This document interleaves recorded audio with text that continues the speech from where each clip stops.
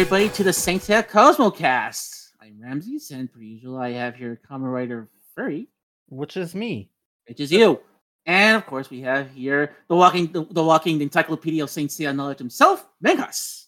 Hello. Why did I think you were going to say The Walking Dead? I was like, why are we insulting Benhas today? No, dude.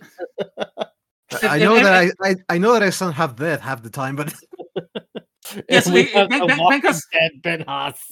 I was gonna say Benkas is like we're gonna stretch it out for like 15 more seasons than it should, with like 10 more with like 15 spin-offs.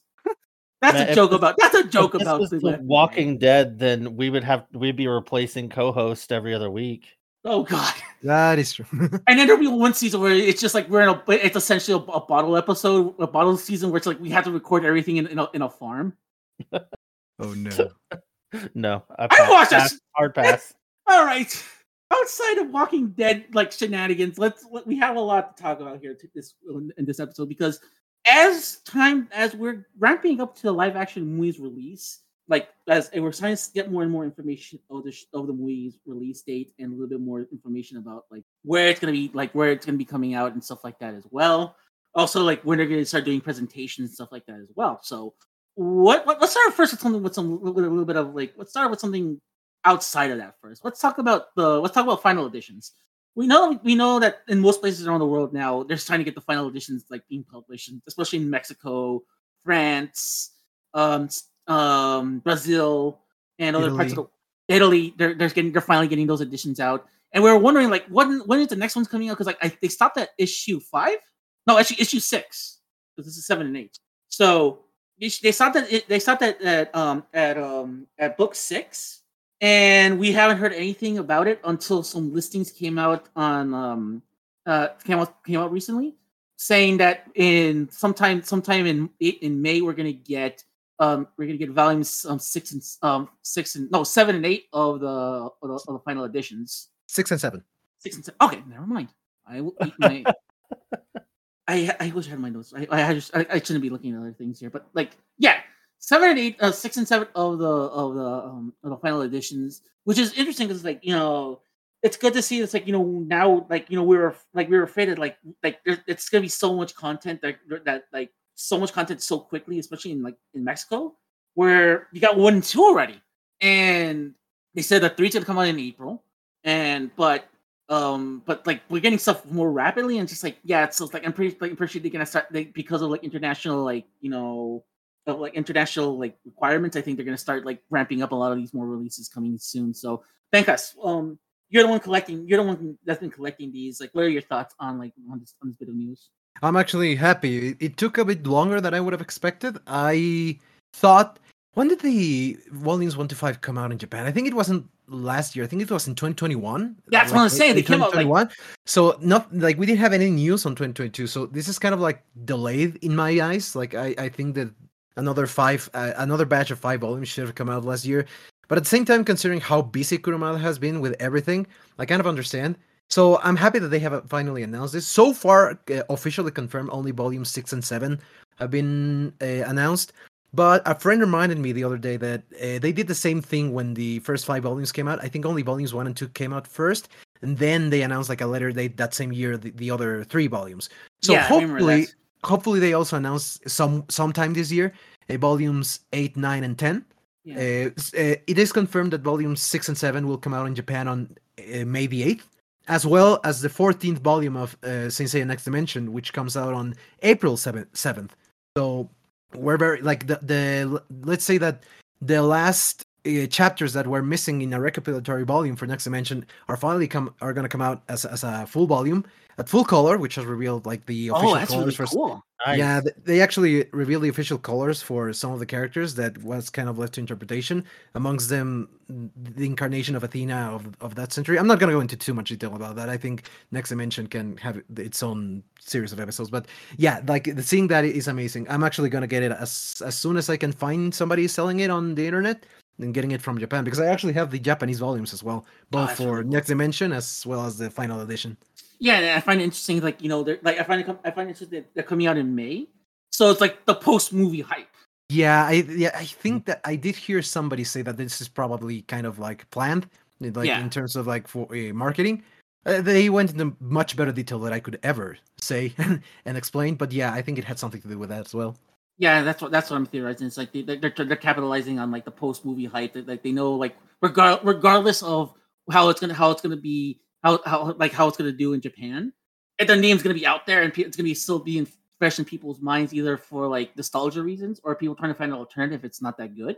So it's gonna be out there and people are gonna start finding like they're gonna start finding different things for they're gonna start finding out different they're gonna start seeking out more things out within Saint Seiya to seek out once the movie's out, or they're gonna try to capitalize also too on nostalgia.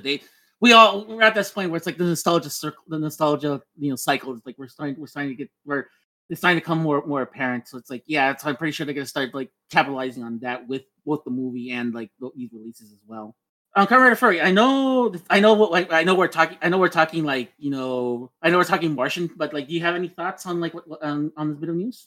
The covers look gorgeous. Yeah, I wish that we would get them. I'm hoping this too. I'm hoping this too. I know Ben Haas like is real adamant about us like getting some of the Spanish language ones that are going to come out in Mexico. But I'm hoping that we can get them in English just because I'm not confident enough in my Spanish. Google Translate. You can just point your phone at the page. Well, I mean, to be honest with you, when it comes to Spanish, I understand a lot more than I can regurgitate. Fair enough. So I can get the gist of what's going on most likely, and with context clues of it being artwork and stuff. I'm not that worried about it, but it would still be nice to have it in English because I feel like if they were to do that, they would most likely go back and fix some of the complaints that people have, such as like name changes and stuff like that. That is the biggest complaint with the English language release that did. So I feel like they could do very much and like go ahead and get your drinks ready because I'm going to mention Sailor Moon. They can do like Sailor Moon's special edition releases. I think they were called the Eternal Edition. Yeah, the Eternal Editions because I remember getting those very first editions when they came out when Kodansha started publishing themselves here in the United States. It was a tough read for me to read those books because they were using a lot of like honorifics. And all the honorifics and like the way it was written was very kind of like the translator was kind of like on autopilot. So like a lot of translation was kind of like messing up my brain. It felt like it was kind of like very lazy, the translation. And I heard that these new editions that they just released are vast improvement. I'm like, I kind of want to buy that, especially since there's gonna be one with like a Poke-Q, and I kind of want that. But that's Sailor Moon Says talk. This is Saint Seiya Cosmocast talk. But finish up your thoughts on these with that thought though. But yeah, like I mean, and much like they're kind of in the same vein. These editions for Saint Seiya and then the Eternal editions for Sailor Moon, because they have like gorgeous single character covers in this like beautifully rendered art style that's a little bit exaggerated from what you would see in a normal manga panel, and they just look gorgeous. And I would love to have them, in any format that I can get them, of course, but just I'm holding out hope that we're gonna get an English language release of this. I hope so too. I hope so too. Maybe we'll get some news because like we haven't heard a lot of toy news for the movie. Yeah. So maybe this is something that they can fill that void with, because really with any movie release, these companies love to start re-releasing stuff. So I'm hoping at the very least, if they want to go the absolute laziest route, just reprint the out of print manga that we already have, just something to revitalize the fandom. But I really think that if they started releasing this specific edition, that would, because they're big, they're eye-catching, and I think that if you were to see these on like a Barnes and Noble shelf, it would really draw in people that have maybe either never heard of Saint Seiya or never given it a chance before. Yeah, and start to really, build that community a little bit more. And I was gonna say, like, one of the things I hope they do capitalize, because like again, it's gonna be that blowback effect of either the post Saint Seiya like release or like the pre-hype for the release of the movie. If depending on when they decide to release the movie here in the United States, because like if they can release it with like before or after the movie is released, it will like there's going to be eyes on the franchise regardless. Which is another thing where it's like I especially want them to, I think, like any company worth their salt right now would be stupid not to capitalize on getting the rights to the series again. And not to like switch gears too much, but like also recently Sentai, who is the company that has the rights to the new Netflix quote unquote dub, has been doing polls on Twitter and I believe Instagram as well. Just saying, hey, which of our releases would you like to see airing on television? Which of our releases would you like to see streaming and that kind of stuff? So if you want to go to their social medias and let them know, that they have it sitting there. They're not doing anything with it. It's not on any platform. It's not airing on any channel. It's literally, if you don't count pirated websites, it's basically a lost dub at this point because there's no physical media for it. Yeah. So if you this could be another thing that in that same vein of making the old new again by just letting Sentai know that you want them to, put that on Adult Swim or put that on, some streaming website like Hulu or something like that, so that people I'm trying to find a post because someone else was also mentioning this recently outside of Sentai Filmworks because I want to say it was the guy who actually runs Adult Swim. I forgot the name of the guy, but he's the one he's been involved with trying to get rights to different things. Mm-hmm. Oh, here it is. Okay, so the guy in question is I think it's Vincent Marco. He's a guy he's VP at he's senior VP at Warner Discovery, and he at Warner Discovery is the Adult Swim department. He's been doing it since the Toonami days, the original Toonami back in the 90s. So I think he started doing Space Ghost. He was one of the guys who started working on that series with him, and that's how they got started with Toonami. Yeah, the original Toonami was Space Ghost. Yeah, because it was Moltar and all that stuff, But he's been involved with the creation of that, and also all the creations of its spin-off Maguzi, and also the spin-off also of Adult Swim. He's been heavily involved with Adult Swim, and recently he started saying hey, we're in talks with Sentai Filmworks. What series from Sentai Filmworks would you like to see? And I'll post a link to that particular tweet there. But yeah, they have the rights, or they can work out something to get that show on Adult Swim, because if there's one thing that it missed out on, if there's one thing that Saint Sam missed out on, was getting that Toonami rub. I think if it had that Toonami rub, a proper dub on Toonami, back in the days when stuff like Naruto, when the Deep dub was out, because that was the same time that it kind of dawned on me when I was thinking about it was stacked against I wouldn't say a better dub of Naruto, but it's as close as you're gonna get on TV at the time. I personally think it would have fared better on Adult Swim, because it wouldn't have had to have been as edited down as much, because that was a trend around the same time that the Knights of the Zodiac Deep Dub was airing on television. There was also this trend of taking older anime and putting them on Adult Swim, but labeling it as uncut.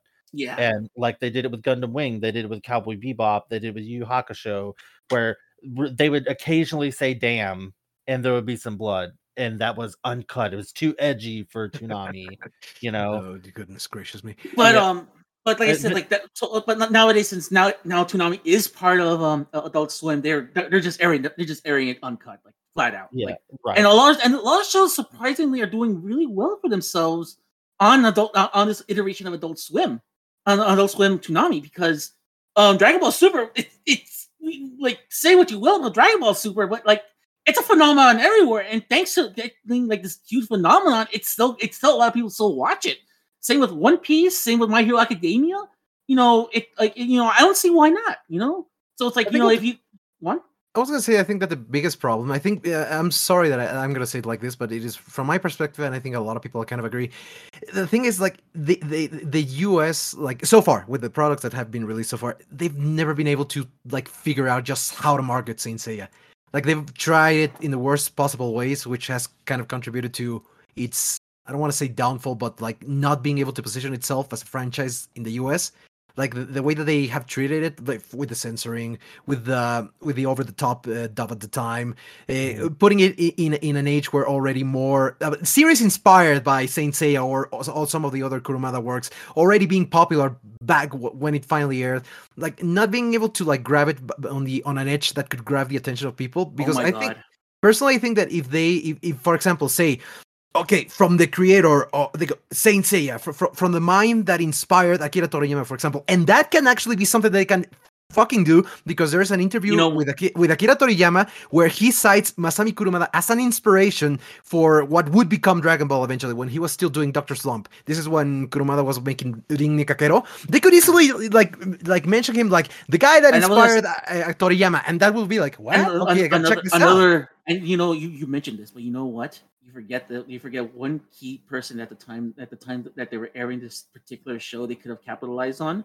and it would have been the perfect compliment. Like Saint Seiya would have been the perfect compliment to it. Bleach. Oh yeah, I forget. Yeah, because Tite Kubo has stated, and literally the proof is in the pudding when you see that first arc when that first arc when they have to like save Rukia. It's literally the 12 Houses arc.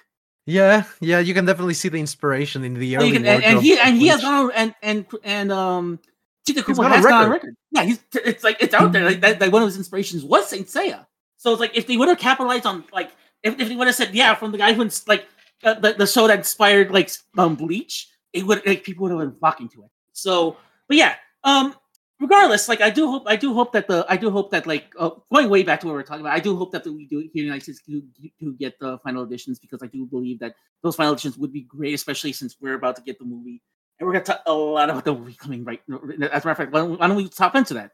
Just one final comment on the whole manga in English. Like I genuinely hope that eventually gets a re-release, because here's the thing: like the BIS version, technically speaking, is the one that has been like licensed by Shueisha, right? The one for Shonen Jump. The thing is that Shueisha no longer holds the rights for the Saint Seiya property. Kurumada Pro literally owns the rights now. That's why they were able to release the final edition in the first place. It's another publisher, the one that's handling that, and the international rights. Basically, you need to make the deal with Kurumada Pro themselves. So theoretically, it is possible. It's just a matter of there needs to be a change, either this or another editorial. I don't really know about manga editorials in the US, but like any other that there could be, theoretically, anyone could deal the license for the final edition. It's just a matter of they have to take the risk and they have to market it right. Okay, I got a question. I got a question for Comrade Furry. You have you're a little bit more into the who's publishing thing. Other than Viz, who do you want getting Saint Seiya? Kodansha. Maybe that might be a bit of a stretch, but I'll accept it. I was thinking 7 Seas. I was thinking 7 Seasons. They already have a working relationship already with Saint Seiya show. Here's what I'll say about 7 Seas. 7 Seas, their releases are either spectacular or they are trash. Mm-hmm. And I say that as a longtime collector of 7 Seas. I have so many different manga. Well, so many of the different manga passed in my hands. I recently culled down my collection significantly to just core series that I want to keep and reread, because I've kind of stopped collecting manga, and now I just want to have my favorites instead of having every manga under the sun. Fun fact, I had a manga YouTube channel. All the videos are taken down. Don't try to look for it. It's under a name you guys wouldn't know me by, so don't look for it. But I used to have a fairly successful, like around 1,000 subscribers YouTube channel where I would do like manga hauls and stuff like that. So this is in my wheelhouse. But I will say that if you look at things like the Devilman and Cutie Honey hardbacks they did, those are fantastic. But if you look at the Devilman G and and the Devilman versus Hades releases, they're kind of iffy. Like they're just I don't like the size that they use. They don't use standard American manga size. They lean towards a smaller size, so it doesn't look as good on the shelf. Yeah. Well, not even. It's like somewhere in between American size and Japanese size. It's very strange. Yeah, they don't look good on the shelf. Like, and I know that's a very nitpicky thing to say, but if they were to do something more along the style of the hardbacks, I would like that. But I really want these final editions when they come out here to be more in the Sailor Moon Eternal size, where it's like oversized and larger, and more like high So we're talking about like. quality. So So you're that's talking. why I said Kodansha. I was thinking. My brain went to when you're talking about like larger ones. Because I was thinking like because I remember here in the United States they tried this for like about a minute they were trying to bring Fist of the North Star back again. This Again. would have been the second time. Now we're on their third time, and apparently third time's the charm. But the second time they tried to do it, one of the things I really liked was this was like a company called Raijin. They're long out of press. They don't make anything anymore. But what I liked is that they had the Fist of the North Star rights. And what I liked is that they had these like really cool hardcover editions, but they were like the size of like regular like trade paperbacks. So like they had like this really cool prestige, and like all the pages were glossy, and all of them were in full color. It was like if they can go that extra mile, that'd be great. But then again, too, it's like I think ultimately at the end of the day, it'd be Kuromada Pro that has to like make the final decisions as to what goes into that stuff. Well, have you seen how big the Eternal editions are for Sailor Moon? Yes. Like they're like college notebook size, like they're Yeah. large, and I love that. And I think that would be amazing because it lets you see so much more of the art because it's for those who are trying to find something, it's like Shonen Jump size. So it's more So not the standard Takabon size. It's like more like a more prestige size. Like I think like Yeah. this is you're saying it's like a college bound book. And you're looking Right. like a standard like trade paperback that's out and about. It's like if you want to pick up like your Spider-Mans or your X-Men or your Right. whatever, Like it's the size of that. Yeah, and that was the thing I was thinking about when you were talking about that because like again that went from Raijin Comics of Fist of the North Star. I have the first one, but like it's in that same size and that same style. It's a hardback and it's anyways.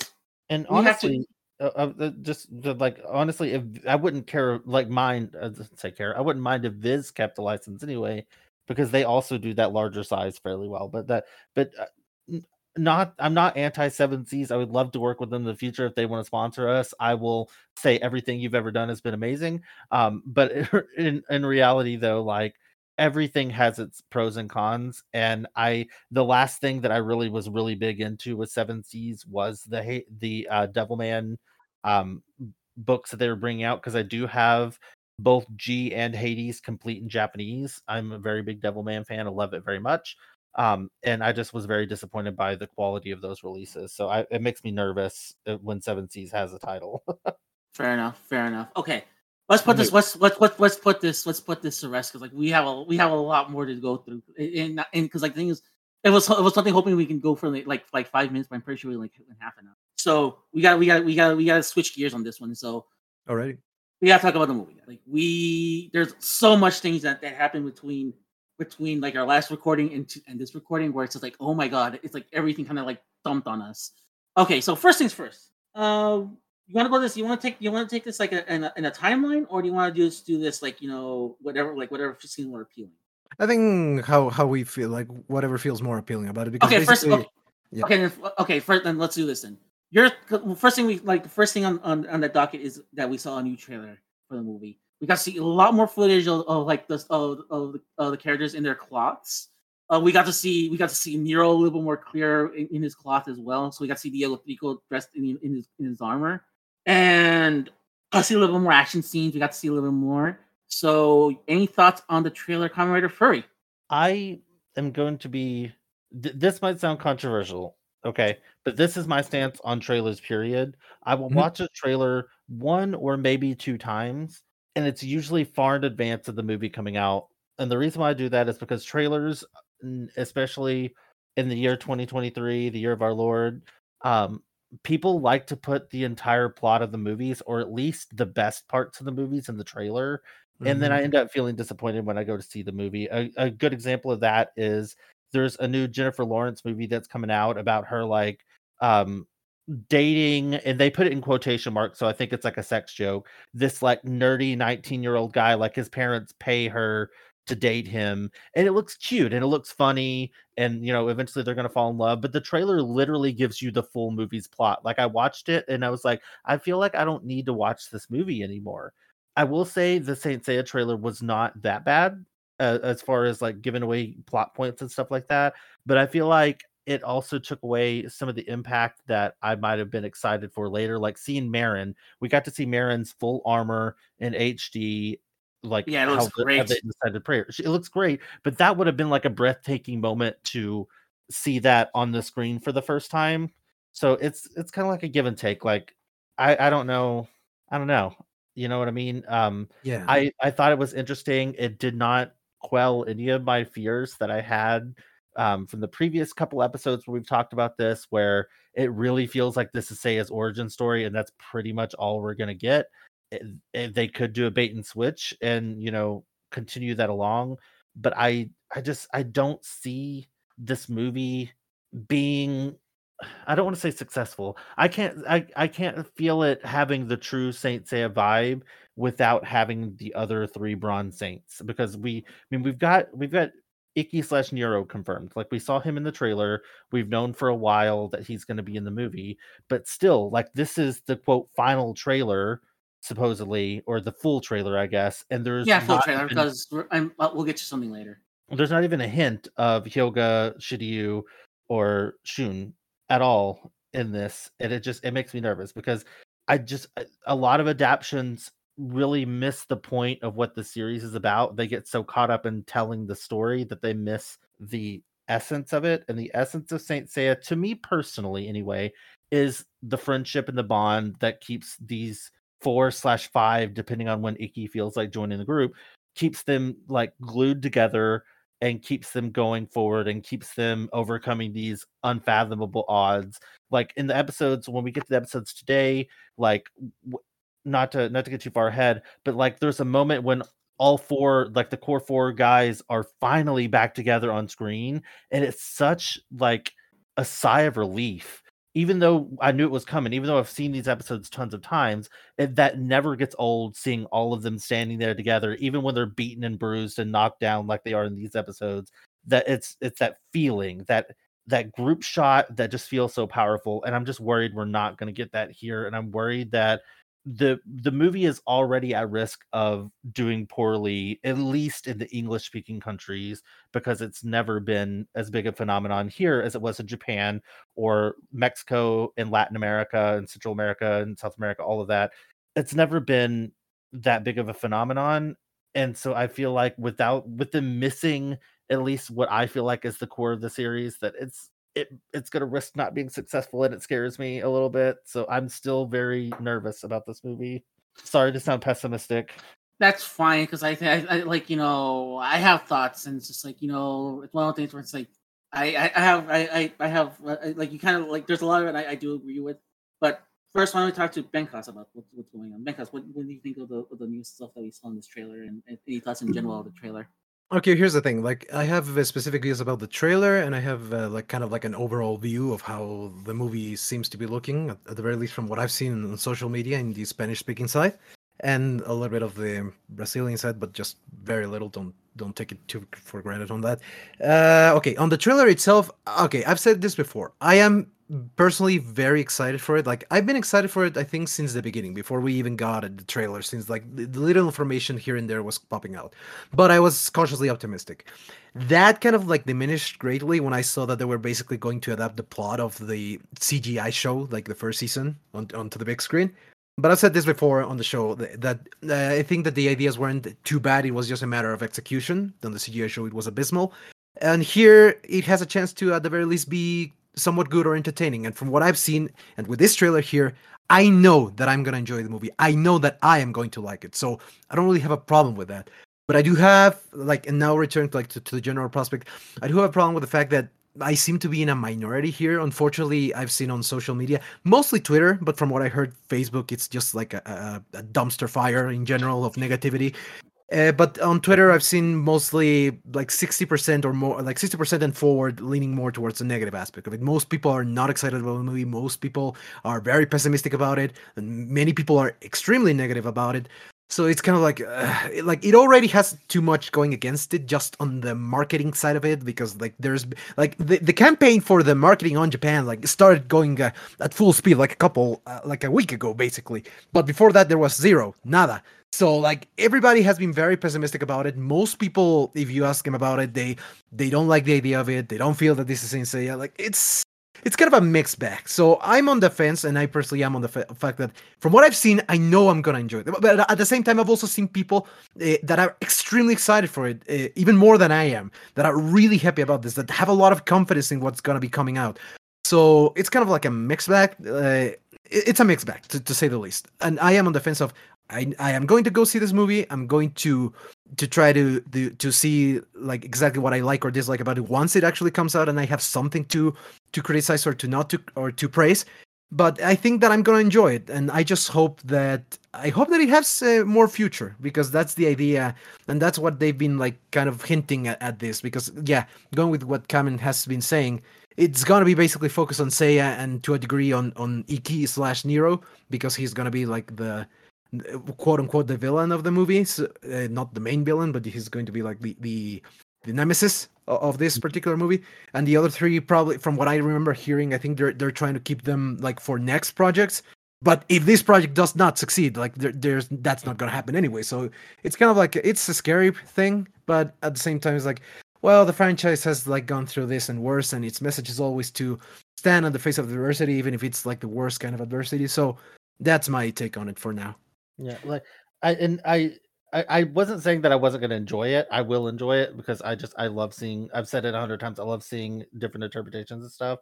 But I hate to bring up this cursed movie again. But it's feeling every time I see a different trailer or different clips, it feels like the Jim and the Holograms movie where they were so confident that it was going to do well, and they're like, oh, we'll have the Misfits in Jim and the Holograms too. And it's like, no, you need to have them in the first one, because you're not ever, no movie's guaranteed a sequel ever. Like there's never been a movie where they're like, yes, this is definitely going to get a sequel no matter what, because you never know the audience's reaction to it. And I'm just worried, like Benha said, that yeah, they're keeping them in the back pocket for Saint Seiya 2. It's like we might not get one. Like we might. We don't know what the box office for this is going to look like, because like there is hype and there is negativity mixed in there. But it's just like, why would you be like, oh yeah, we'll save them for the sequel on something that as risky as an English language Saint Seiya adaptation? Like that just sounds asinine to me, but that's just me. Okay, here's my thought, and and I see the reason why they paired everything back to just Seiya and Iki. And the fact is, it's like it's story reasons. If they want to get through everything a lot faster, they don't like it. It's a good, that's gonna be a good way for them to just like get rid of a lot of the fact and just get to the main point. Which I think this movie's gonna be like a lean 90 minutes, not a little bit past that, because that's I think that's the idea. Like unfortunately, when you have so many moving parts, you have to sacrifice a lot of it. And unfortunately, seeing how things are, I'm pretty sure that they looked at what was going on and it's like, okay, I think if we just focus on Seiya and Iki, I think like that can be something that can be something that they can work on. And like I think like too, it's like as long as like, and I think they're banking everything on Seiya. I think they're putting the farm on Seiya, so it's like that's maybe that could work. I'm like I like Seiya. But I also understand too, it's like Seiya is not well liked in the community. Like I think he always comes out in the popularity polls. He's always fifth. Well, so it's like, so he's not devil's advocate to that though. Here's the thing. I kind of agree with you to a certain extent, but that's a topic that if we ever have the opportunity, I want to debate so badly, because I'm actually against that. But okay, that's not the point. Go on. What I was going to say though, it's like devil's advocate to that though. Like if you're saying that they want to pare stuff back, we know that Cassius is going to be in the movie. We know that Marin is going to be in the movie. We know that some kind of Gerard-esque some kind of Gerard-esque character is going to be in the movie. They could have easily pared those back and kept the freaking main characters of the franchise in. Because, like, I'm a huge Cassius fan. I'm all for seeing Cassius. I'm 100% not suggesting they toss him out. But from a marketing standpoint, when you're looking at things like merchandising that you could pair with the movie, like toys, when you're looking at like posters that you could come out with, like remember the 2017 Power Rangers movie, each one of them had their own epic, awesome looking posters solo. Could you imagine if we got that for Saint Seiya? Like, that would be phenomenal. Yeah, but the thing is, Yeah. again, But I'm saying, like, they chose to include these more minor characters and leave out the major characters. It just makes zero sense to me from any standpoint. The storytelling, marketing, fandom doesn't make any sense to me. I'm going to watch the movie, though. I will enjoy the movie. I think it looks visually striking. I think that they did a great job with the budget that they had, and that's not a snide comment at all. That's, dude, it looks amazing. It reminds me a lot of Repo the Genetic Opera, how they had like $3 in their budget, and that movie looks really good even to this day, because that was like a 2007 2008 movie. So it kind of reminds me of that, where you can tell that they're on a budget, but it still looks nice for being on a budget. But also another thing to it. Another thing is you can actually fucking see what's going on the screen. right. Yeah. like I went to see Ant-Man the Wasp: Quantumania. Well, there was scenes. Well, there was a lot. Well, that movie was bright. It's like sometimes you're like, what? Who's talking? What Amoeba's talking here? Like, is that Paul Rudd or how many? Like I liked it, but just like also too it's like, yeah. Like I can see, like, well, I understand why they want to pare down the budget of CGI, so that's why it's like we gotta make it dark so no one sees the mistakes. Here at least they're like, okay, at least one of the things I find interesting about the movie, and one of the things I like, is that the cloths are practical. All the cloths are practical. Like they all, like Makinyu and Diego Pico are wearing the actual cloth, and that's something they have to CGI it. So it's like, can I say something on that, Daniel, now that you're touching upon that point, and this comment actually pissed me off quite a bit? Go on.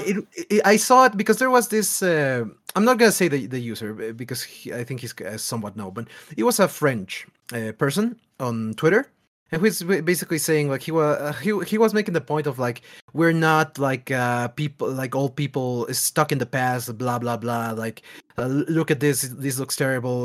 Kurumada and I don't know who else is destroying the franchise with this, like, being negative, right? But I saw another comment that this guy said, yeah, I agree on that. That pissed me off because he said, even the fucking, like, you've seen the pictures of the original toys, the Saint Claude series, like the very very first ones from Bandai. Yeah, they said, and I quote, the faces, the sculpture, and the clots on that look better than the CGI on this movie, and the clots themselves. And I was like, okay, go fuck yourself. Now you're just being a fucking asshole. Like, yes. go fuck yourself. Like, seriously. Like, there's not liking the designs, which I can completely understand. I completely agree. I have that particular point with when it comes to Omega.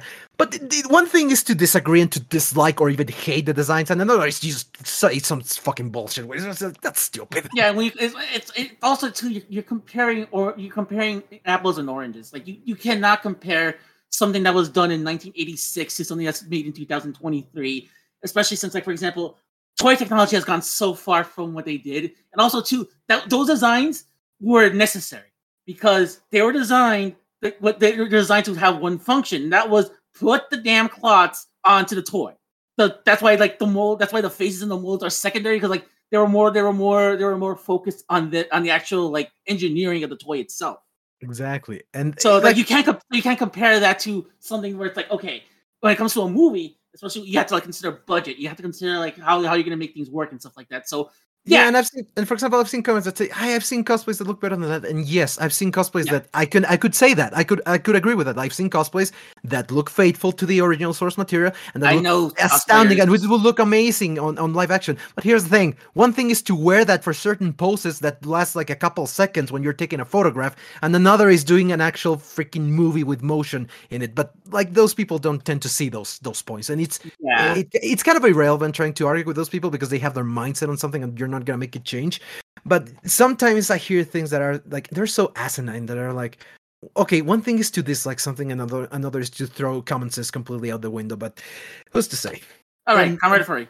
Also, on that topic of, like, people in cosplays that look amazing, and you have to also think of the medium that you're consuming that in. At an anime convention, you're surrounded by people that have wacky Super Saiyan hair and have brightly colored clothing and have intricate corsets and, dresses and all of this stuff, and it doesn't look out of place. But if you were to make a serious legitimate movie with the anime style, it doesn't translate as fluidly to real Or life practically. live action.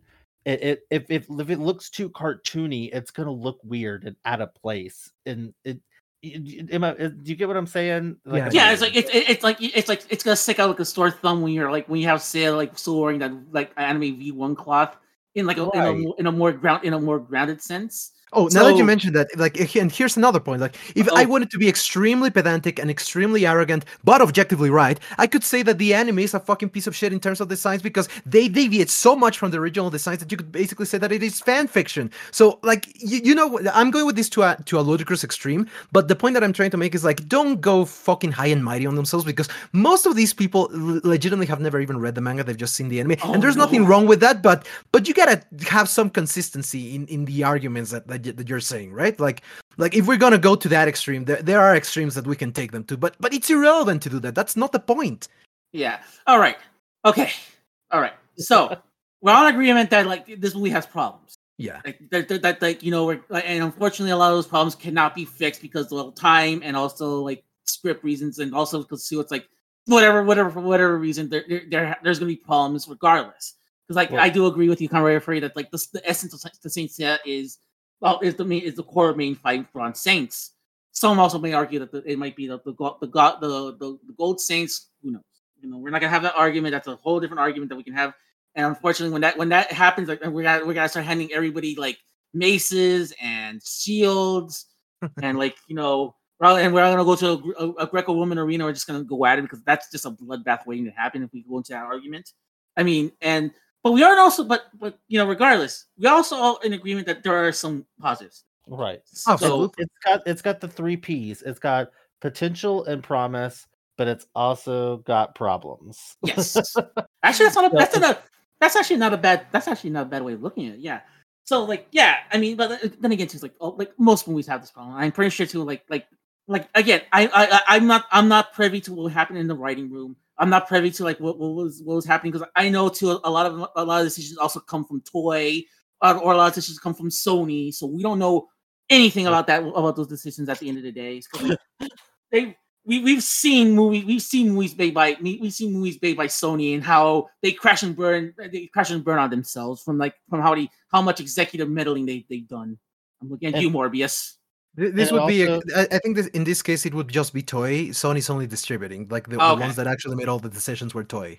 And it also depends on what market that they're wanting this to be successful in too. Like just because it's an English-speaking movie doesn't necessarily mean that they're wanting it to be a knockout in the United States. You know what I mean? Like movies that are in English are also very popular in a lot of Chinese countries, a lot of Asian countries like China is what I was going to say. So like in China is like a massive movie market too that keeps the movie industry afloat for the most part. Even though nowadays it's now that shift is now going towards the Middle East, unfortunately.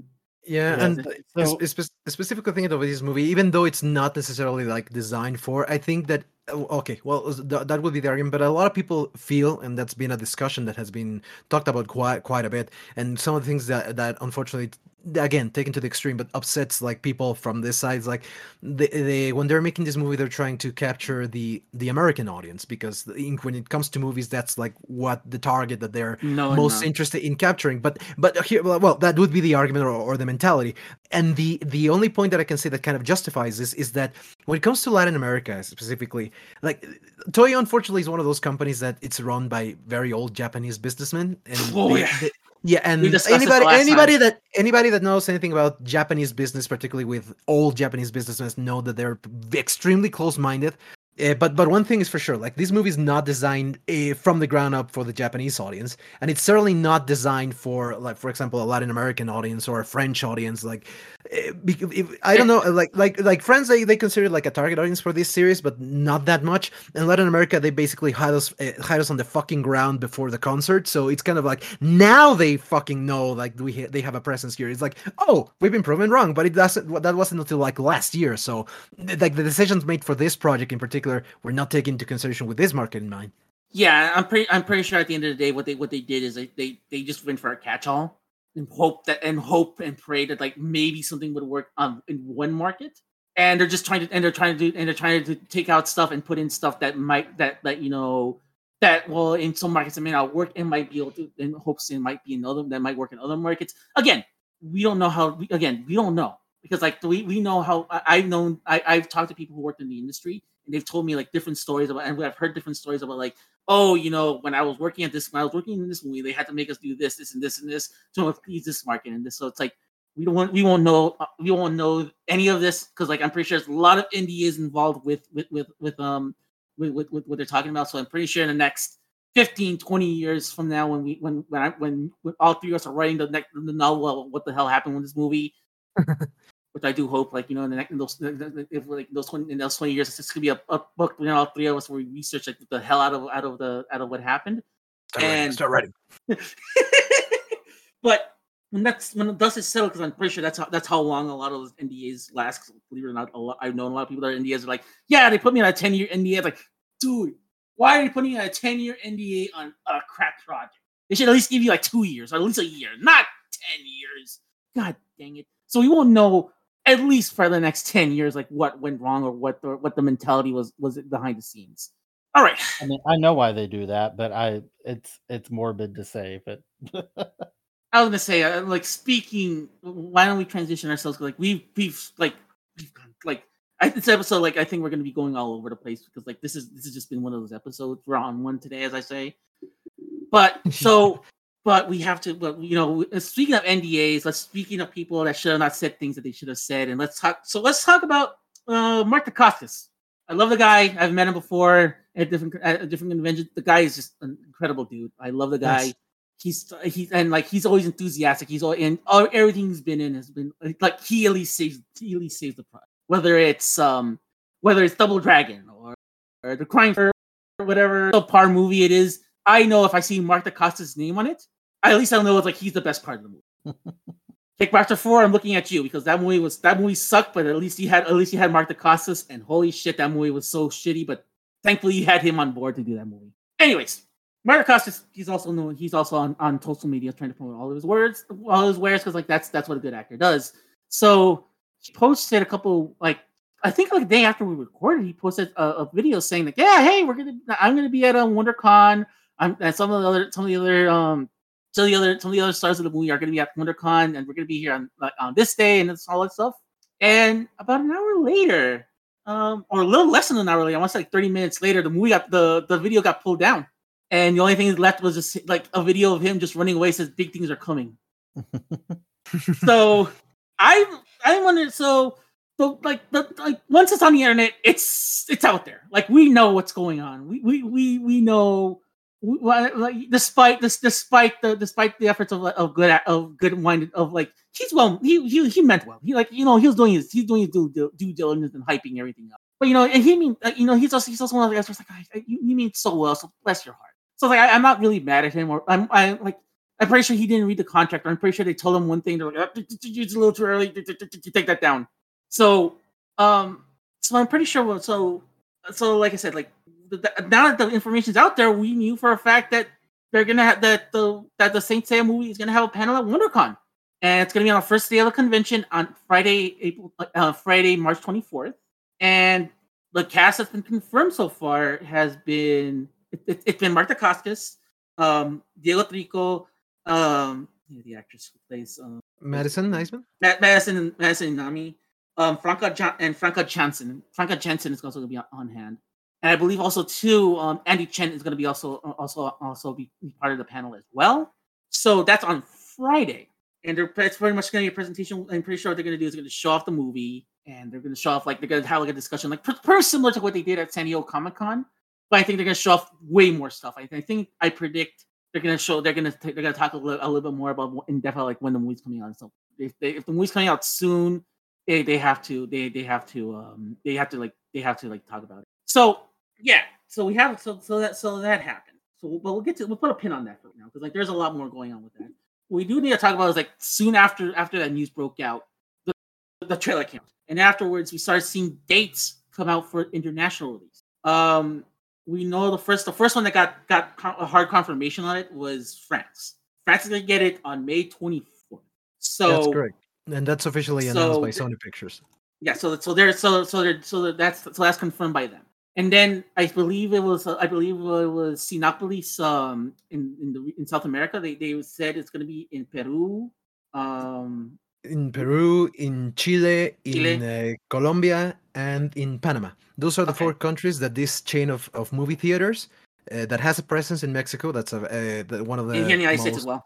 Yes, so it's a big chain. Like so far, all those those 5 countries have been the only ones to officially announce like when they're planning to release the movie. So in Latin America, it seems it's going to be released at the same time as in Japan. But we're also waiting for confirmation because they've already mentioned prior that both Mexico and Brazil are also going to get like the movie. Originally, they were like the only 2 countries that kind of like were confirmed to receive the movie. So that kind of got a lot of people speculating and being nervous that it would not arrive in the rest of South America and maybe Central America. This news denies that thing. So it's a matter of now distributing and actually making official announcements. But we can expect it to be released more or less around those times, probably. Yes. So we kind of have we have like hard confirmation, and I'm pretty sure like when WonderCon rolls around, we're gonna get hard confirmation as well for what's coming up next with the itself.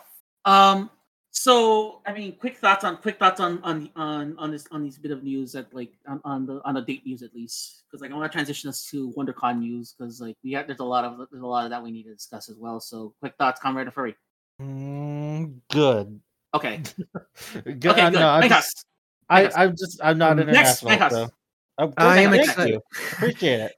Excited and appreciative for the information. Just waiting on the dates for both the US, Canada, and Mexico. All right.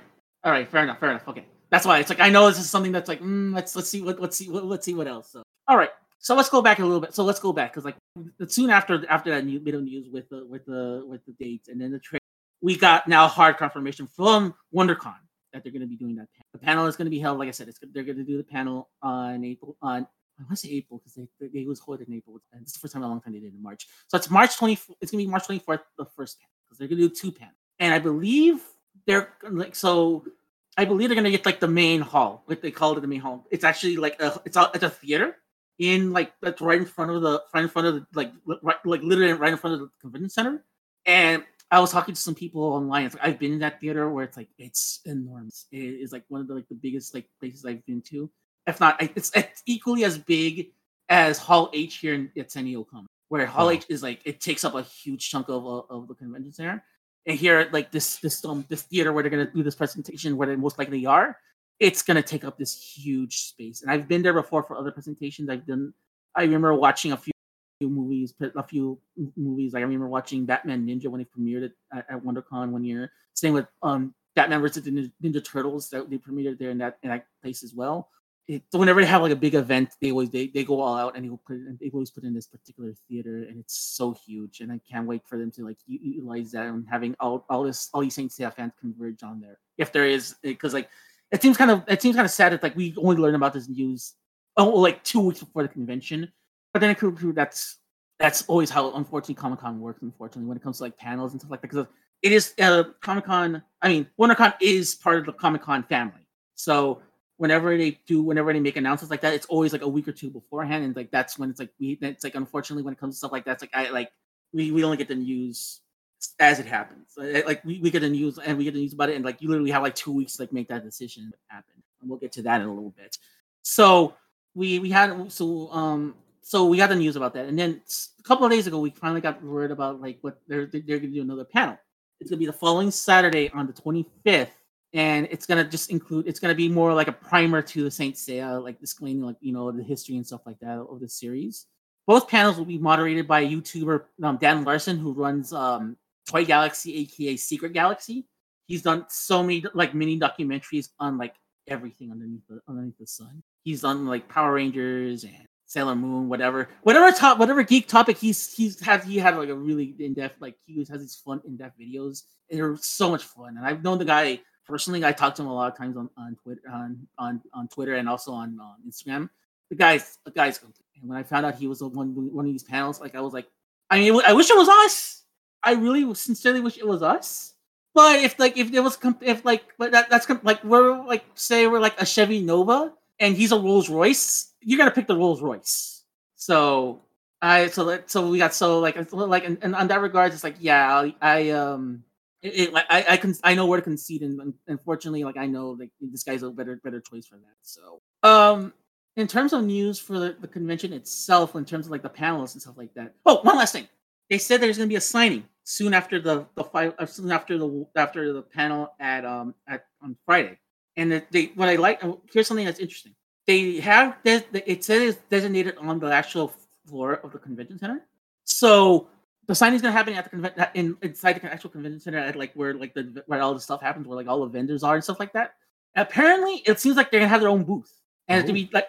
So I know in like conventions, like I don't know how they do it in Mexico, Bangkok, but it's like we have designated areas. We have a designated area for like panels, and then we have like a designated area for like everything else. Where like where you can walk in, that's where like you walk in, you buy your stuff, or you check out the stuff and whatnot. So and that's what we call it, like the main floor.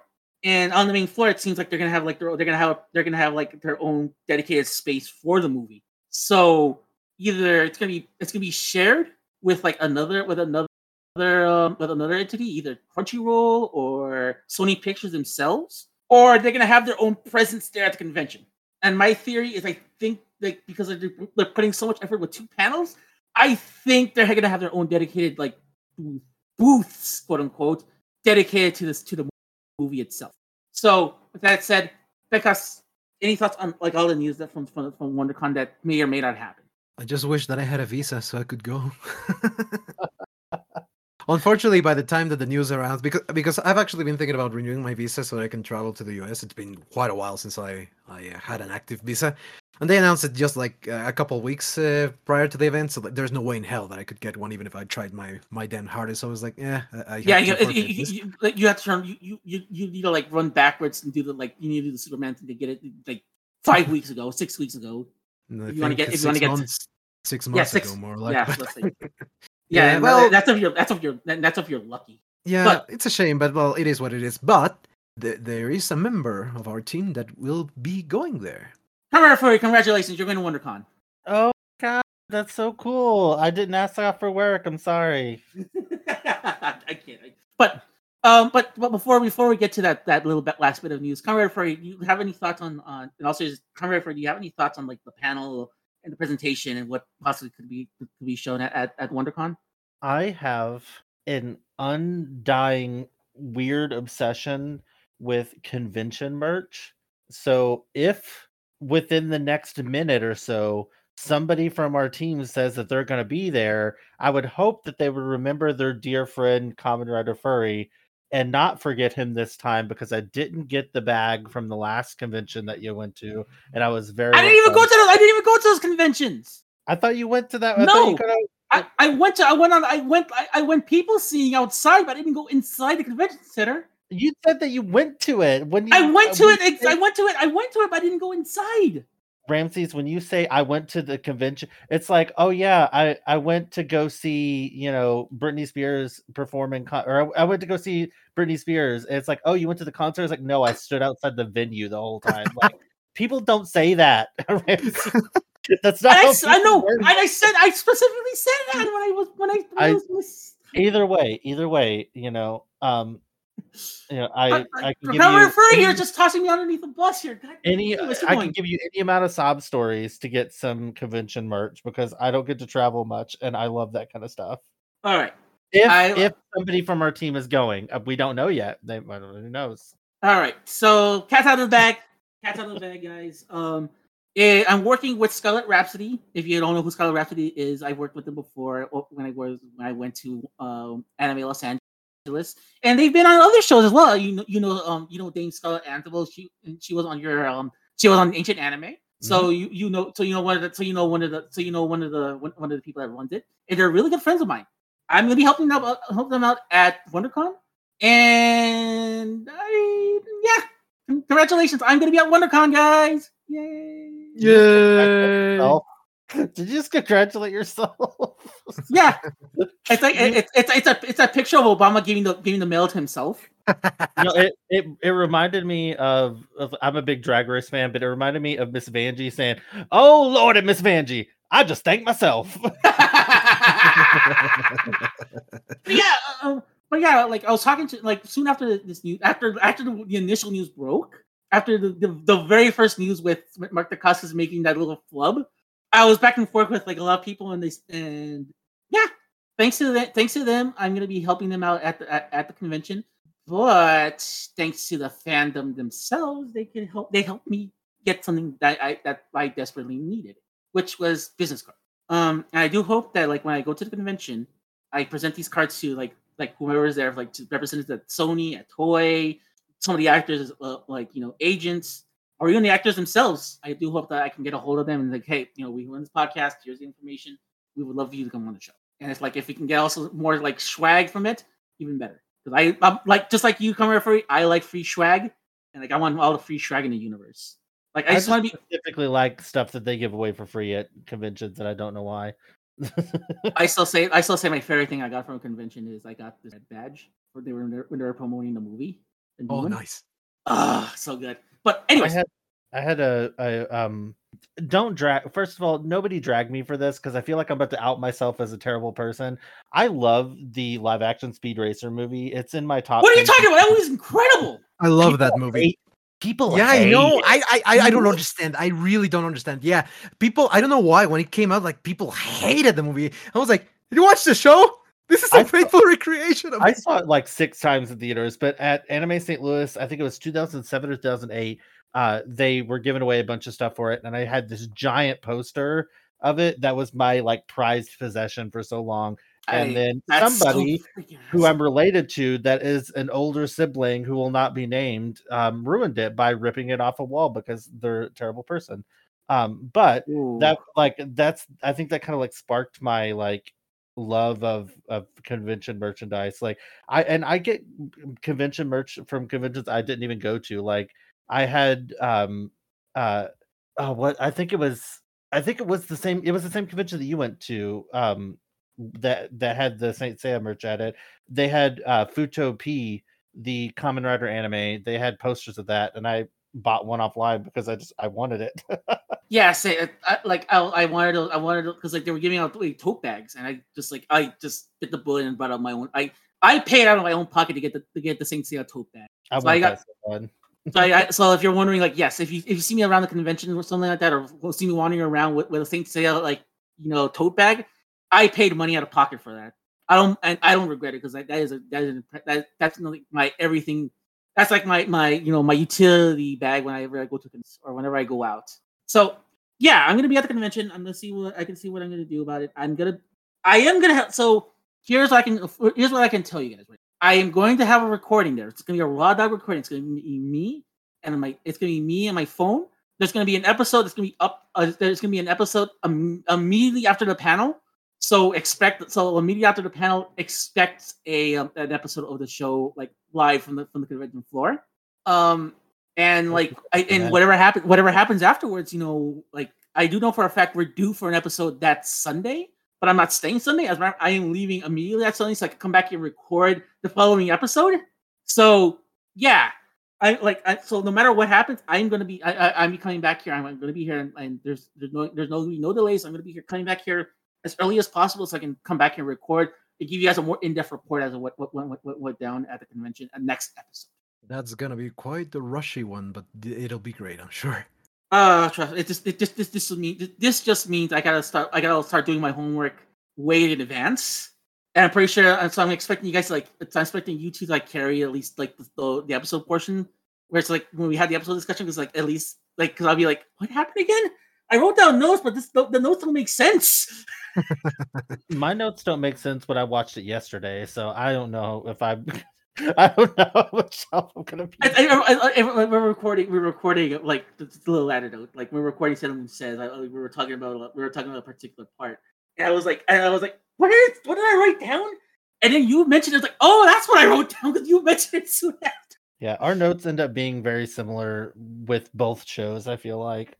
Yeah, and the thing is, like, for the reason why my notes are like all over the place is I actually handwrite my notes because I feel like that I retain more information better if I handwrite my notes. So I have a notebook right now. I have half a notebook right now of just notes ever since we started, ever since Oh, ever since October when we did that episode with ever since we did the second movie. Oh yeah. That's when I started taking notes physically with of the episodes and stuff like that. So Don't everything be freaked out, but I knew that because I specifically remember that and it retained in my brain for some reason. good. If right. you couldn't remember, I was going to tell you it was the second movie.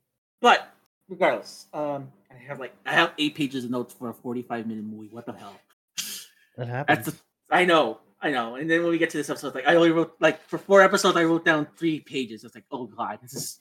It's a little bit of a tangent, but like one of the things I want to do for Ancient Anime, actually, it's a very difficult thing to find.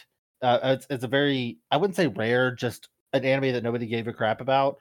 And my friend went to my house because my brother's selling our family house, and she got all my old DVDs, and I saw it in there. And because back before I even knew what Ancient Anime was, like before I'd had the concept of it, I knew that I wanted to do something where I was like ripping on bad anime, like bad older anime. And I have a notebook from my childhood where I had handwritten notes on that. And it's a 45-minute OVA, and I had like 22 pages of just like me ripping it apart. Oh Lord! I 100% know how you can get that many notes from a short little movie. So yeah. So I since we again we're on one today, but any closing thoughts on anything we discussed, Bankas? I think that there's a lot of okay.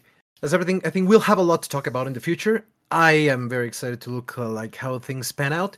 Let's just wait a little longer and see how it plays out. Mm-hmm. Kamen Furry, any final thoughts before we move on to the episode discussion? I just want to remind everybody, very similar to the warning that I gave whenever we started doing the CGI show. We all 3 of us love Saint Seiya. We are nitpicking things about it because we love it, because we want to point out some of the absurd stuff or where we think that it could have improved, but we also will gush on it when we need it. So when you hear us being a little bit more negative in tone about the movie that's coming up, I don't want that to be a reflection of us or the community as a whole. I don't want it to have an impression on our listeners or the Saint Seiya community. We're just like, we can sit here all day and talk about the great things about it, but we also have to point out the negative parts of it too. The conversation did skew a little bit negative, but I want to remind people that we're all here because we love this show and we want it to succeed. None of the 3 of us want this movie to fail. We are just pointing out some obvious concerns that ourselves and others have. So just keep that in mind, that we're not hating on anything. These people worked really hard to do this. We know from the past convention appearances that the cast and the crew have had, that they're all very passionate about this, and hopefully that will come through in the finalized product. So yeah, we know for a fact we converted Diego, and because he's buying anything with the word Iki on it. Yeah, I love that he keeps saying Iki. Like that's another thing that I really want to quickly touch on, because I've seen a lot of people talking about, because they didn't say Nero's name in the trailer, but they said Sienna, and that really triggered a bunch of people. That they're using the name, the anglicized names or whatever. But it's just because that's unfortunately where the CGI show went. That's the most recent thing that the public at large has been invested in. Unfortunately, so it makes sense that they're using them. Just grin and bear it if you don't like it. If you don't mind it, then it's whatever. This is not mandated by Toei. I've been seeing a lot of people say that Toei has like a manifesto where they demand people use certain names. That's not the case. From any evidence that we can see whatsoever, that's not the case. It's just that that's what the CGI show went with, to be more English neutral than specifically sounding Japanese, and so that's they want to be more US-centric. Yeah, I'm using that word a lot lately. It was my word of the day. It's a very specific word of the day. But yeah. So one last thing on my. I live by one belief. That is, if you truly love something, you also are the first person to know the flaws, and will acknowledge the flaws, and will say that this has flaws, and this too also makes me feel a certain way, either we laugh at it or we get angry about it. If we truly love something, we also have to acknowledge the negatives of things as well. So that's always been my belief when I do anything I do. When it comes to Sailor Moon Says, when it comes to this show, or whenever I have to do a review on a movie or a video game or something or another on Saturday Morning Squadron, I always say if there's a franchise I absolutely love, whether it's Saint Seiya, Sailor Moon, or like a G.I. Joe, or Transformers, or Masters of the Universe, or whatever franchise that I absolutely love, I'll gush over it. Like the only parts I'll like, but I also will be here and be like, I also will be the first person to like note the negative and also be like, this is not working. This is not the way, bro. So that said, guys, speaking of stuff that may or may not be negative, let's go into the episode discussion. You say may or may not like, and we don't know. The thing is, okay. So why don't we start with episode 61?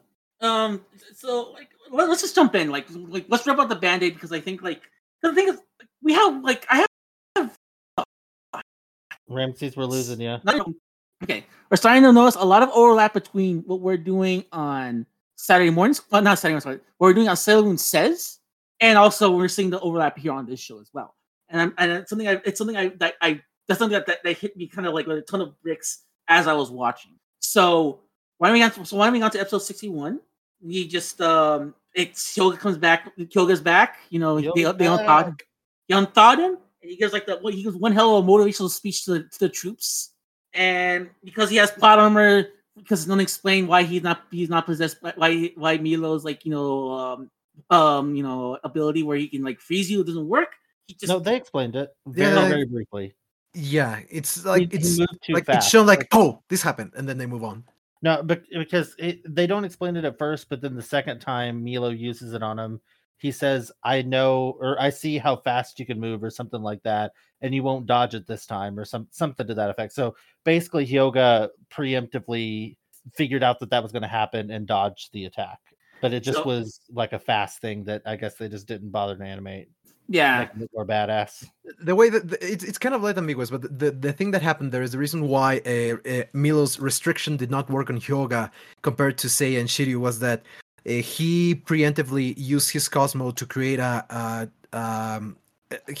cold aura around him, but using his Cosmo, so that stopped Milo's restriction from coming near him. So it did not affect him because Milo's Cosmo did not reach Hyoga's with his. So yeah, so basically, what Hyoga does, he puts like an ice ring around Milo, and, which because that's something that happens, I guess. Like that's a power he has. It reminds me of like it reminds me very much of the Moon Tiara Stardust that happens exactly one time in Sailor Moon. It's like Superman 2, where it's like randomly he can take his or Superman can take his emblem and just make a net. But he had used this power before. He used it against Black Swan. He did. Remember that like when they first met, there was a moment where he used the same technique against him, but he only uses it like twice in the series. The first one against Black Sickness, and then against Milo, and he never uses it again, as far as I can remember. Yeah, I did not remember that. Can I also say before, just as something that was glossed over, he's carrying Shun. Yeah, and they're asking the Seiya and Shiryu are like, is he dead? And like Hyoga's being like really vague about it. These guys think that when you get knocked unconscious, you're dead. Like check for a pulse, because spoiler alert, a couple episodes later, Shun just stands up like nothing happened. Like, that was a good nap. Yeah, like had a nice nap. It's like, just because people go unconscious doesn't mean they die. Somebody needs to tell these kids that, because this is like the third or fourth time that somebody's gotten knocked unconscious and they just assume that they're dead. It's like, come on, try a little harder. So yeah, basically, they I think they give Shun's body to I think Shiryu. They tell him, like Demon is saying, like he tells him like go, keep on going forward. I'll catch up with you guys. This is gonna be easy fight, quote unquote. Spoilers, it's not an easy fight. Well, he's more like they've realized now they don't have to defeat everybody in every temple, and they're just like let's just get through. You guys go through the temple. If I die here, I die, but at least you're able to move on, because he's not gonna pursue you past his temple. Basically, it's the vibe that I got from it. So basically they go off and then they're pretty much there for like 20 minutes because like we cut to Sayori with Mu and Kiki. And then all of a sudden Tatsumi comes in wearing kendo gear and has a kendo sword. And I wrote down here, I spent 7 hours putting on this kendo gear. A quote by Tatsumi that may not be real. Is Yu Hakusho the show where the main character was like really big into kendo? No, that wasn't because that was Yusuke. There's some anime that it gave me really big vibes. Samurai X? Was it Samurai X where he no.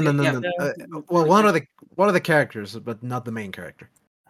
There was like a 90s anime that I was really big into as a kid that was like had really heavily focused on kendo, and it was interesting because that was in the era when they were trying to act like Japan didn't exist when they dubbed anime. So it was just very interesting to me and very striking to me. But yeah, it was definitely a very comical scene. But my concern is like maybe I'm forgetting something because we did take a long break there between watching the beginning of this arc and then we started doing the CGI show and then we went back to this arc. Why did Mu just let her almost get murdered? Like Mu just straight up is like not my problem and left. I have a huge problem with that scene, but I want you guys to go first before I nitpick it. I just wrote down. I think I was channeling you, Comrade Fairy. When I just wrote down bitch pie. I was just like, he's just like, I agreed to watch her, not to actually do anything. I'm out of here. Like, yeah. So context. Basically, what's happening is like Tatsumi comes in, and then a couple of the lower rank mooks come in. They're like, if we kill those. I think that's defenseless. If we kill her, we can totally take him down. And Tatsumi holds his own. That's why I wrote down. Like at least Tatsumi holds his own. But Mu's just like he's just like I'm not gonna wash my hands. I'm just gonna let this all happen. That's why I wrote down bitch bye. So like he stands idly. Oh, he stands idly while Athena could be possibly killed, and while Tatsumi is getting his ass kicked. The only thing I can think of is like maybe Mu didn't want to explicitly go against the sanctuary because like he's kind of done some like anti-sanctuary things by like repairing the cloths and by standing over Sayori, but I wonder if like him actually fighting against like soldiers from sanctuary would label him as a traitor and an enemy like blatantly. That's the only way I was able to justify it in my head because it just was a very strange scene all around. It was, it's made even worse because Kiki's actually pointing out the obvious. Yeah, like, why are you not helping him? Go help her. Like, yeah, and it was obviously just a setup because they're bringing back the other Bronze Saints, the ones that have been in line at Starbucks for like 6 hours waiting for her coffee. For 3 months. Yeah, they're back. Well, it's only been like 7 hours in universe. It's only been like even before then, they're like, yeah, we want to go train over at our respective countries. So it's like I'm pretty sure they're like I'm pretty sure they got a late flight or something, and just couldn't make it on time or something. Oh my god, there's such a funny thing later. Well, I mean, they were, if you remember when they were about to go to Sanctuary, they straight up were just going to leave Shun because he was taking too long. They were about to be like, oh, they're like a Mexican mom. It's like, if you don't get out here by in 10 minutes, we're going to leave without you. I told you 9:30. Oh, Becca knows exactly how that goes. I know what you're talking about. You're running out the bathroom. I'm coming with the toilet paper, like a toilet paper coming out of your butt. But yeah, the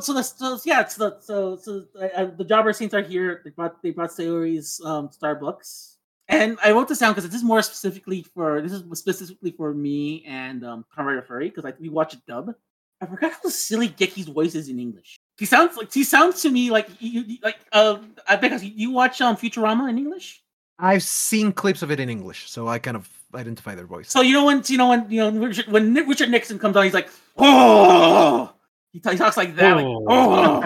That's how he sounded like. He's like, oh yeah, we're going back to our training grounds. Geki is like number 3 husbando for this series, so you're pressing the wrong button, sir. But yeah, it's like that's like the way he sounded. I couldn't stop laughing because that's the first thing I was like, oh my god, he sounds like fucking he sounds like Billy West trying to do Richard Nixon on Futurama, whatever. I mean, And I literally have written down all of the losers and also Geki are here. And then I love it. So I think they say something to the extent of like, yeah, like all of us together took an oath to take care to defend Athena when he got there. And it's like, so the Steel Saints didn't take that oath? No. the Steel Saints are like, you know, taking care of her dog, making sure that it gets on walks and stuff. They're doing the practical stuff back at the mansion. You know, dusting the furniture and the knickknacks. Yeah. So, but it's interesting to see. Like, it's a good primer to remind us like that these characters still exist, and we got to see them do a lot of their moves. And one kind of like threw me out of the loop. I forgot Nachi. He's Wolf, right? I forgot his move. His move is called Dead Howling. Like, that's fucking metal. That's my new fucking metal band name right there. So Bon, Lionette Bon, is he Lionette in Japanese? Like, is yes. that the yes? Because it looks like one of those like shrine dogs. Yeah, it like looks like King his Caesar. helmet does. I didn't notice that until now. Yeah, it looks like King Caesar from Godzilla. It's like it's one of those Okinawan lion lion shrine guys. Guardians. Yes, but it's supposed to be it's supposed to be the lion. It's supposed to be the light. Like that's what they officially, if you look constellation wise, that's what they call the lion constellation. I was just wondering if it was one of those instances where like it wouldn't be a reference that English speaking people would get, so they changed it. But it just straight up was Lionette. That's interesting. Yeah. So I got to see them do, and like yeah, and so they basically clean house, and they're pretty much like hey, thanks for coming to our rescue, and cut back. But we need to. Benha said that he had strong feelings about what Mu did, so I want to hear that before we get too far. Okay, here's the thing. Wanna guess what my answer to this is gonna be? Otoe, my old friend, I've come to complain from you again. Because guess what? All of this is filler. Well, no, I worded it wrong. The thing with Mu, up until this point, has been filler. Yeah, I actually had to check this out again because I was having trouble remembering exactly, because I remember that I had a problem with this as well when I was a kid. It's like, what the fuck is wrong with you, Mu? Why the fuck did you leave Athena alone? Didn't you say that you were gonna protect her, you asshole? And it turns out, in the manga, Mu never stays by Saori's side, and Tatsumi's there from the very beginning.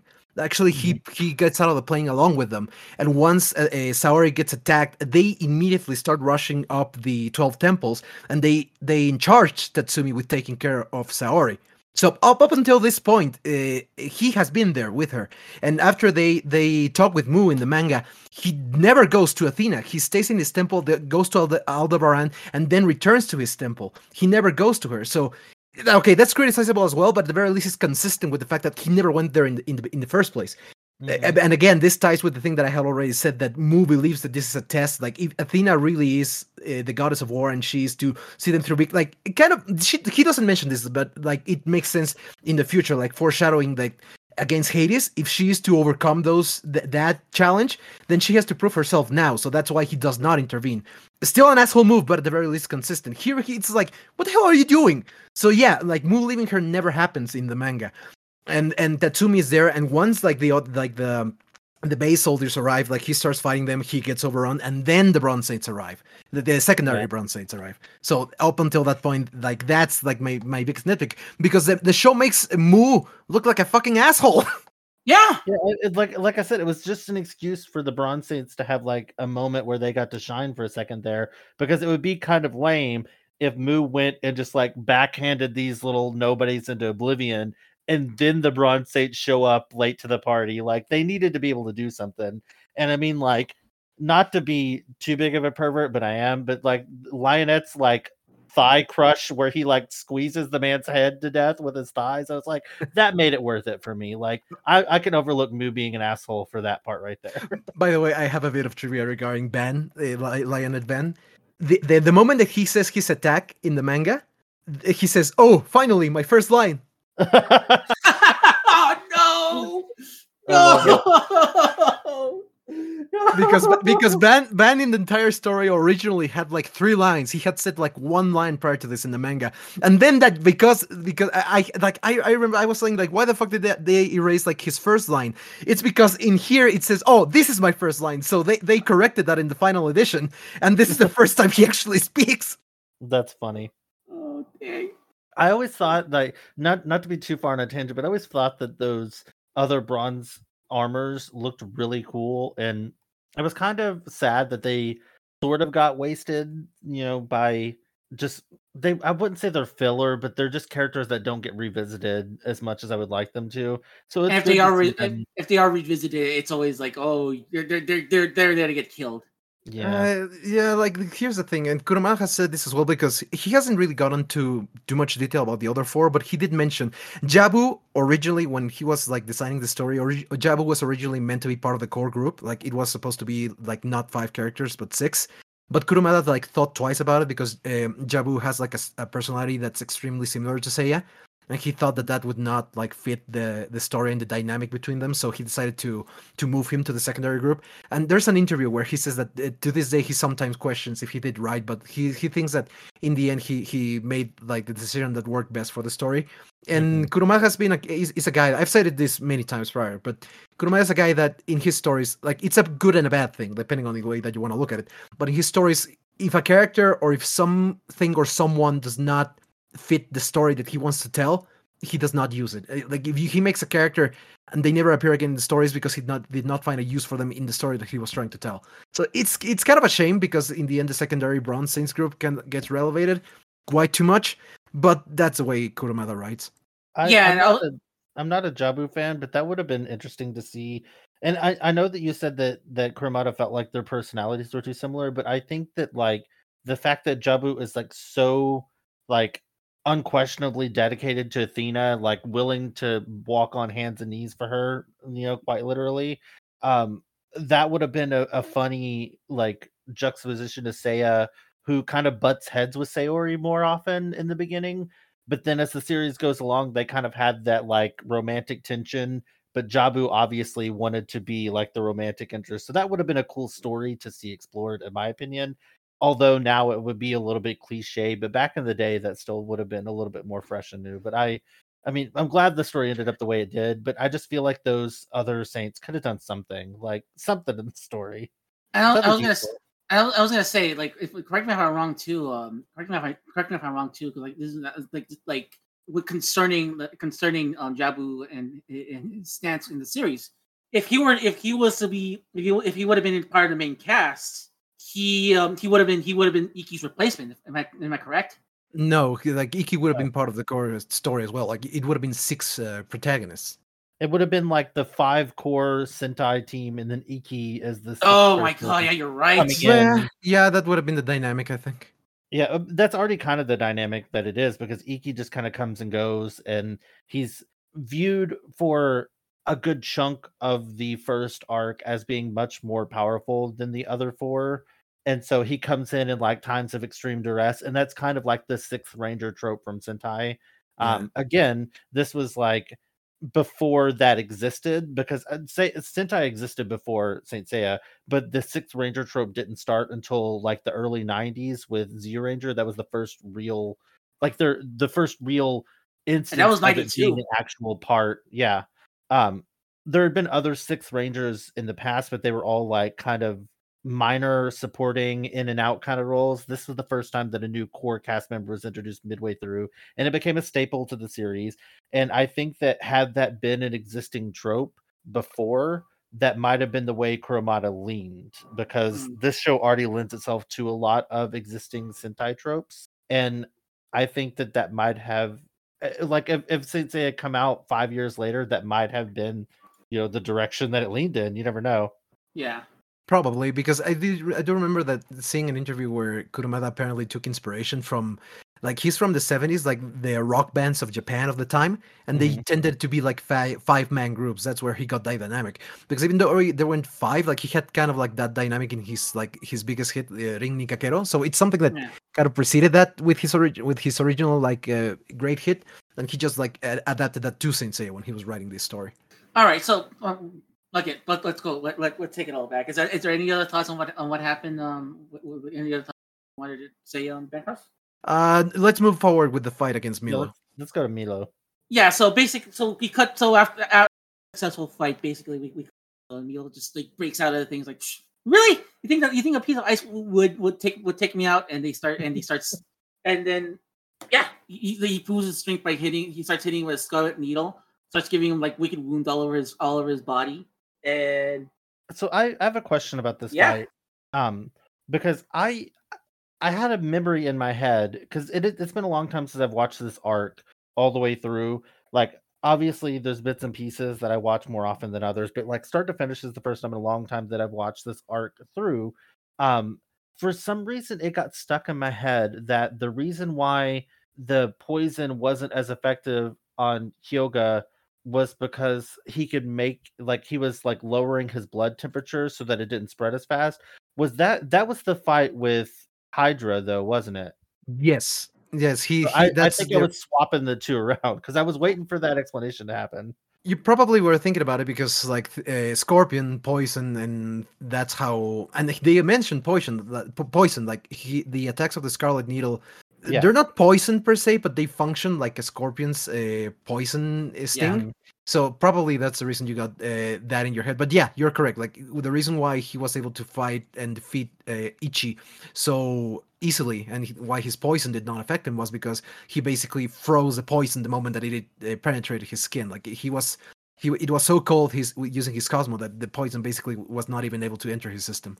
Yeah, I was hoping that would recur here. I understand that it didn't because we had to get the senses dulled so he could unlock his 7th sense power, because that's kind of how they've all sort of done it, is by having like being forced into using it by losing their other senses. But I was really hoping that I was really thinking, not hoping, but thinking that he pulled the same kind of stunt here, but he didn't. He just kind of got railroaded for most of this fight. Like here's the thing, it doesn't get explicitly mentioned, but I think that would have been the case, and Hyoga would have probably been able to avoid that from Milo had Milo not been a gold saint.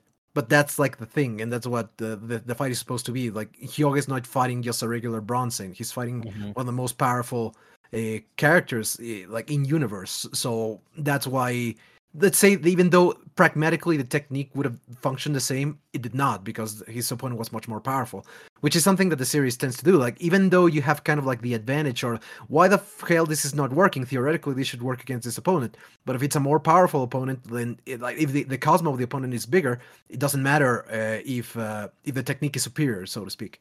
So except for ice, because that's what happens. so basically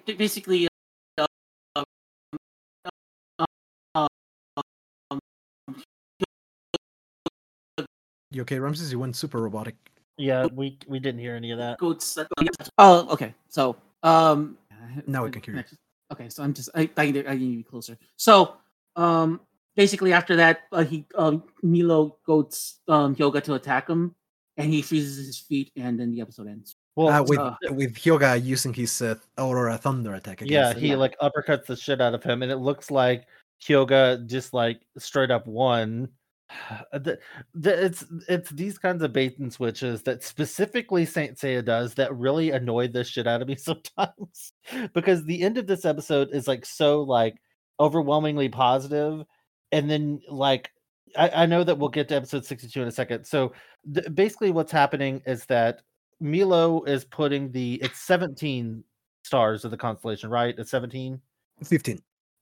He's putting the 15. He's basically creating a constellation out of Hyoga's body, and he said that usually by 5, most men would tap out and either die or beg for their lives because they're in so much pain. But Hyoga keeps letting him attack, and he keeps using his diamond dust, and the diamond dust is ineffective, but he keeps using it over and over again, and Milo is punching more and more holes with his little fingernails into Hyoga, and then Hyoga like or Milo laughs and is like, okay, time for the final one, you're about to die. And Hyoga's like, are you sure? It doesn't look like you can attack me right now. And he looks down and his feet are frozen to the ground, which is funny to me because like they've always portrayed these gold knights as being hyper aware of everything happening around them, and being able to move so fast and all of this kind of stuff, that it just seemed very uncharacteristic of them to be able to use such like a cheap trick to to trick them. But yeah, so Hyoga decides to use this uppercut, and the episode ends with or he's Aura Thunder attack, and he like punches the shit out of him, and it looks like he's won, and everything ends on this high note that's super awesome. Cut to literally 5 seconds into episode 2, and Milo's just like, actually, that didn't affect me at all, and it's like, come on, it's like, why did you have to do that? But we do have some comments here from Alice Yue from Twitter in regards to episode 61. I think this is the last time Hyoga's Ice Ring attack worked. I wish there were more Tatsumi as Bokan. Hydra Ichi's weird looking with his pose, because I think he's like posing kind of like, like he's like kind of like he's doing kind of like a weird Bishonen like pose, like he's like the most beautiful man ever. But that's not. Both Unicorn and Uniliner have leg-based attacks, going back to what Conrad already said. And Milo must be good at acupuncture. Definitely, without a doubt. Any final thoughts on this episode, Furry? This we kind of talked about it. I can't remember if it was on the recording or not, but all 4 of these episodes are such a weird mix. Well, this one not as much, but the other 3 are such a weird mix of like filler and story progression, and it just feels like some of these could have been cut down. This one not as much. This one didn't have as much fat to trim. It was really nice to see the other Bronze Saints again actually do something, because we know that by now there's while they're all Bronze Saints, the core 5 are definitely a step up from them, because they've been unlocking the 7 senses and been really put through the ringer with like the Silver Saints and now the Gold Saints that they've been having to fight over and over and over again. So they're definitely a step up from them. And yes, the Bronze Saints said that they went back and trained even more because they were so embarrassed by how poorly they did in the Galaxian tournament. But you could tell they're still a long way away from them. So it's nice that they were given something to do in this arc where we have people that move at Mach 37 million speed, and just have ridiculous. The power creep is pretty real with these Gold Saints. And a lot of this stuff, like talking about if they start fighting, they'll fight for like 100 years or something crazy like that. 100 days. 100 days, you know what I mean? But like, it's just there's a lot of exaggeration when it comes to the Gold Saints, so we know that these Bronze Saints are not ever going to be on that level. So it's nice that they had something to do. I know that sounds kind of like pandering to them, or like looking down or talking down to them, but like, what else were they going to do? I think it's Starbucks. Yeah, that's unfortunate. That's the unfortunate thing. Any final thoughts on the episode, Benkas? Yeah, I really like this episode in general. Fortunately, the animation still continues to be in charge of Araki and Himeno. The fight itself was really good. I really like the going back and forth between Milo and Hyoga. Like one curious detail, like the Scarlet Needle, the actual needle that grows from Milo's fingers. I should have mentioned this in the previous episode with it, but that actually is an anime original idea.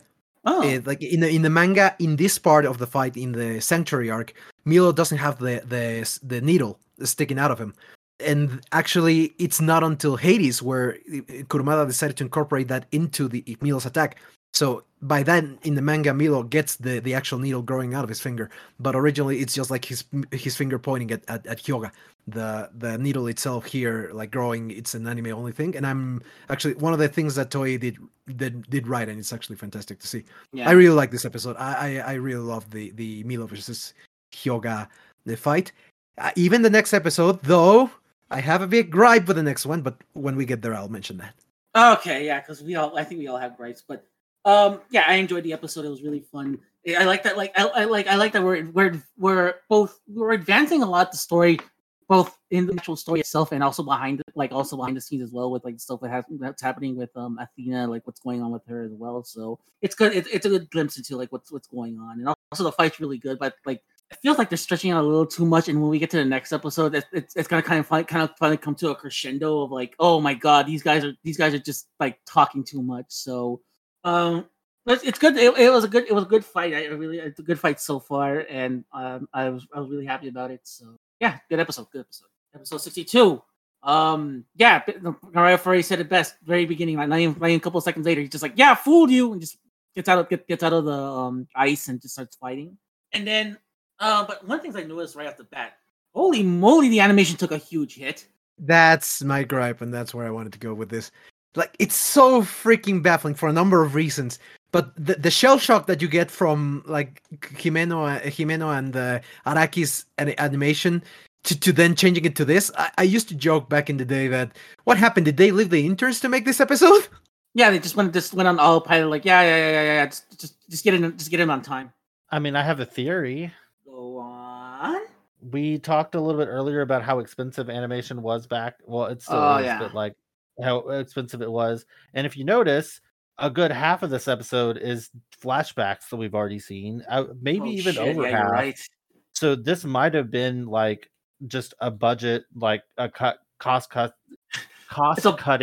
episode, because they needed it's a bottle episode. It's a bottle episode, but they had to put in some new flavor. And maybe they were just like we kind of talked about like how things are typically grouped in episode, like groups of like 13 episodes and stuff like that. So maybe for this block they wanted to save some of the funds for something else coming up, or maybe they are just running low. I don't know, but or they knew that they were going to put so many flashbacks in this that it might look weird to have flashy animation next to some of the more less overtly beautiful animation that we had in the flashback.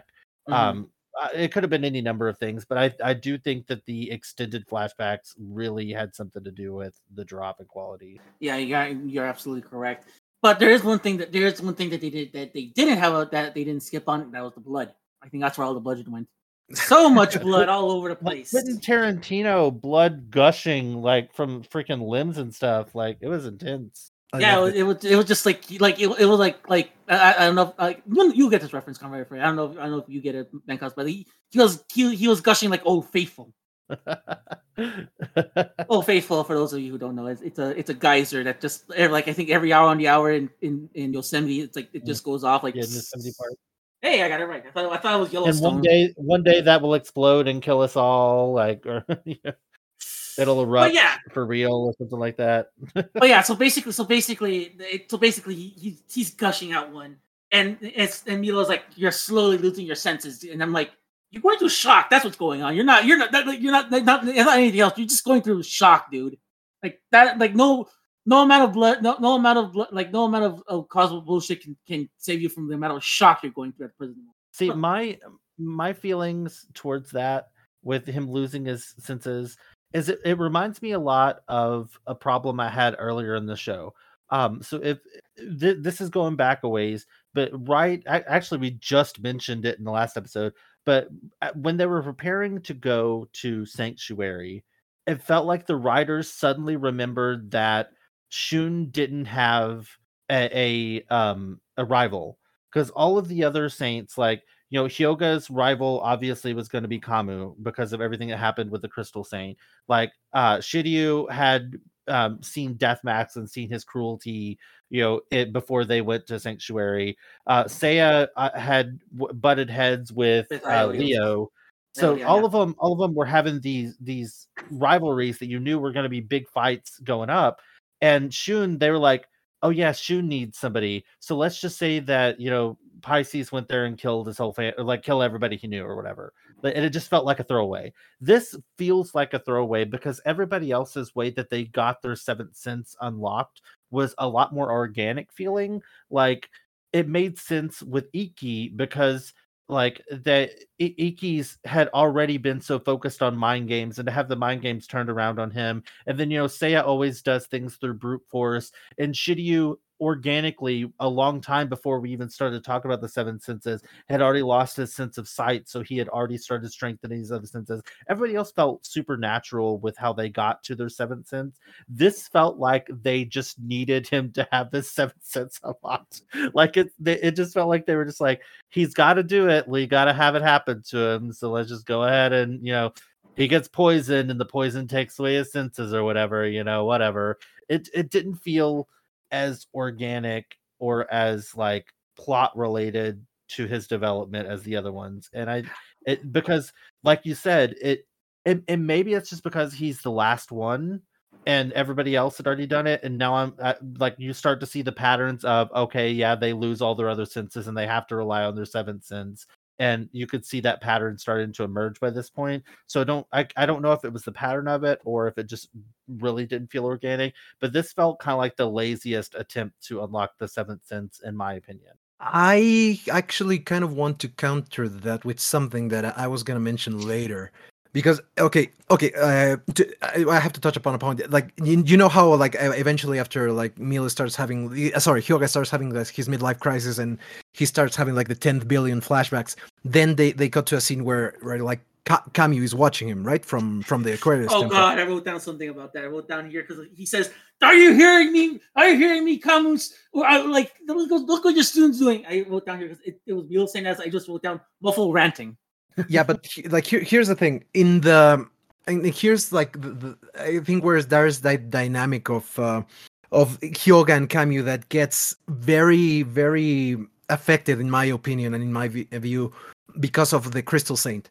Remember that the way that they decided to handle this in the TV show is Toei decided to give Hyoga a master out of their own fucking ass because Kurumada hadn't given him one yet, and they decided to embed the character. Then Kurumada decides that no, like he already knew that a Gold Saint was going to be Hyoga's master, his teacher. So, but that information, like he hadn't told that to Zoe, and they took their own decision. Then he makes, originally it was Milo, but then he changed it to Kamyu, and Kamyu ends up becoming his master. And there's a flashback in this fight in the manga where we see Hyoga arriving at Siberia, and Kamyu asks him, "Why do you want to become a saint?" And Hyoga answers him, "Because I want to be able to save my mother's body that lies in the bottom of the ocean. I want to become strong to be able to do that." And Kamyu tells him, "Is that your reason? That's a selfish reason." And then he starts like trying to guide him to become a better person. And that's like the point that kind of pushes Hyoga to be able to achieve the seventh sense. Like he gets that introspection of what Kamyu was trying to do. That also gets mentioned here in the anime, but I think that it doesn't have the same weight because of the whole fucking mess with the Crystal Saint, and they just flashback to the Lyra Temple. But the Lyra Temple is an extension of what Kamyu is supposed to be for Hyoga. Like they leave aside the emotional the more deep emotional connection that he has to his master that is in the manga, but it's left out here, and it becomes kind of muddy. And I think that kind of makes the viewer lose weight in the anime. Yeah, and I wrote because it seems like he seems to be always ranting about like, he's my master's master. I gotta respect my master's master. Like, yeah. I wrote down here, shut the fuck up.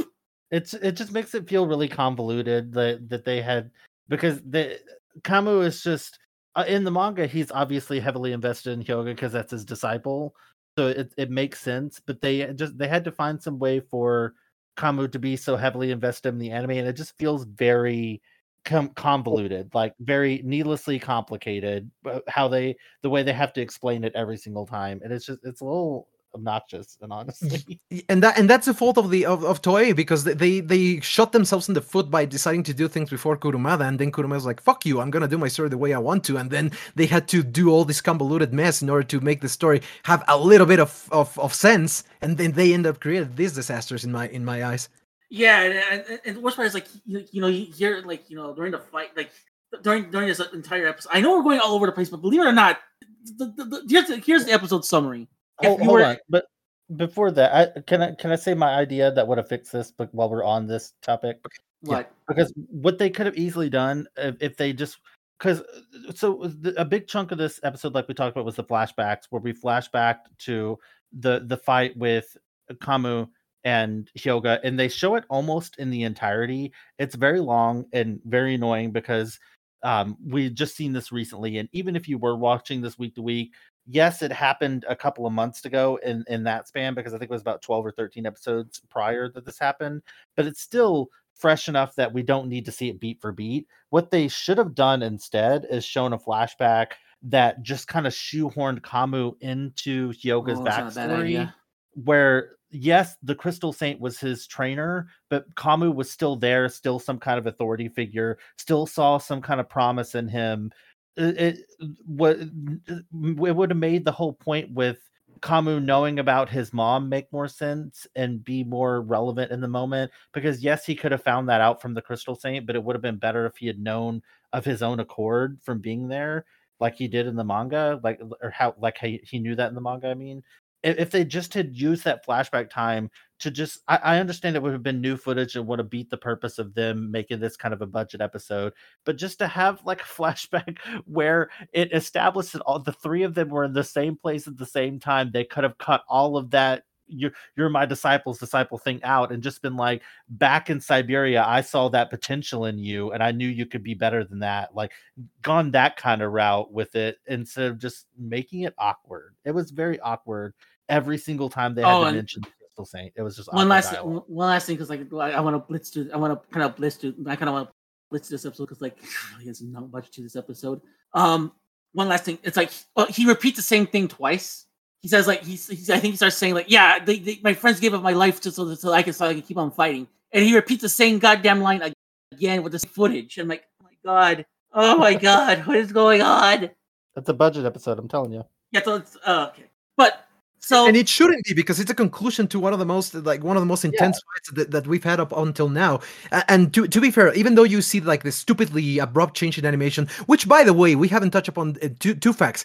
It's so abrupt in this episode because we actually see the 3 fucking styles in drawing for this episode, because not only do they change the director for this episode and the style is completely different, but we have the flashbacks of the previous episode, which has the Araki style, and then we also have the flashback to the Camus fight, which has a different style. So it's 3 different styles in one episode. And when I was watching this, like, what the hell? Like, this is inconsistency at its finest, like in terms of art direction. Okay, so I'm just like I think it's like at this point the horse is already dead. At this point, it's well beyond dead. It's already we're essentially hitting glue at this point. So I'm gonna give a quick summary of the episode. Summary of the episode is basically what Hyoga did was no use, and then he starts taunting Yoga with an Antares attack, and he hits Antares. Hyoga hits all of his star points. So all of his star points or all of Hyoga's star points? Hyoga hits all of Milo's star okay, points. So he hits the Uno reverse and hits him back with all of his abilities. Awakening the 7th sense, he's like, shit, this kid's got it. And he pretty much like does something to it. Pretty much like jams his finger in his chest. He's like, go, you won this fight fair and square. Well, what happened? In my opinion, what I interpreted to happen was more so that he saw the intense drive in him, and he was like, because I have it in my notes, and he's like, you know what? Maybe these little shithead kids are onto something. Like, yeah, because the way they hand wave away the Gold Saints following the Pope instead of obviously, Athena, like she's very obviously Athena, is that they've been kind of not necessarily brainwashed, but just told ad nauseum over and over again that that's a fake Athena, that's a fake Athena, that's a fake Athena. And so when Milo saw how like Hyoga was ready to literally spend his last breath defending Athena, he's like, maybe they're not full of crap. Maybe I'm the one that's full of crap. And then he decided to save him by like hitting like a point in his body that stops all of his bleeding. That's a scientific revelation I wish that would have continued over, into the real world, because that could be helpful. But yeah, he saves his life basically because he has a turn of heart, and I think by this point, and again, like whenever we did the CGI show, I had this theory that they really, with Death Mask and potentially Saga being the outliers, they really have this shift to where they realized how much people like the Gold Saints and want to make sure that they are redeemable. And so I think like that they really wanted to drive home the fact that Milo is not a bad person. Milo is just a loyal person. And I always thought he was more of an asshole, to be honest. I think that he was just incredibly, because like once he realized he was wrong, he fully admitted that he was wrong. That's And- true. Yeah, that's And- actually something that I wanted to touch upon. The fact that, okay, leaving aside the animation aspect of the episode, which I think is the biggest gripe with it, the story itself, because the fight itself is really good. The fact Milo actually looks very down upon the Bronze Saints, and even in this, like when he's hitting Hyoga, and I think he just leaves Antares, like it's the only attack he has not given him. He kind of like in a very arrogant way says like, "I forgive your life. Get the fuck out of here. Like I'm allowing you to live. So leave the sanctuary."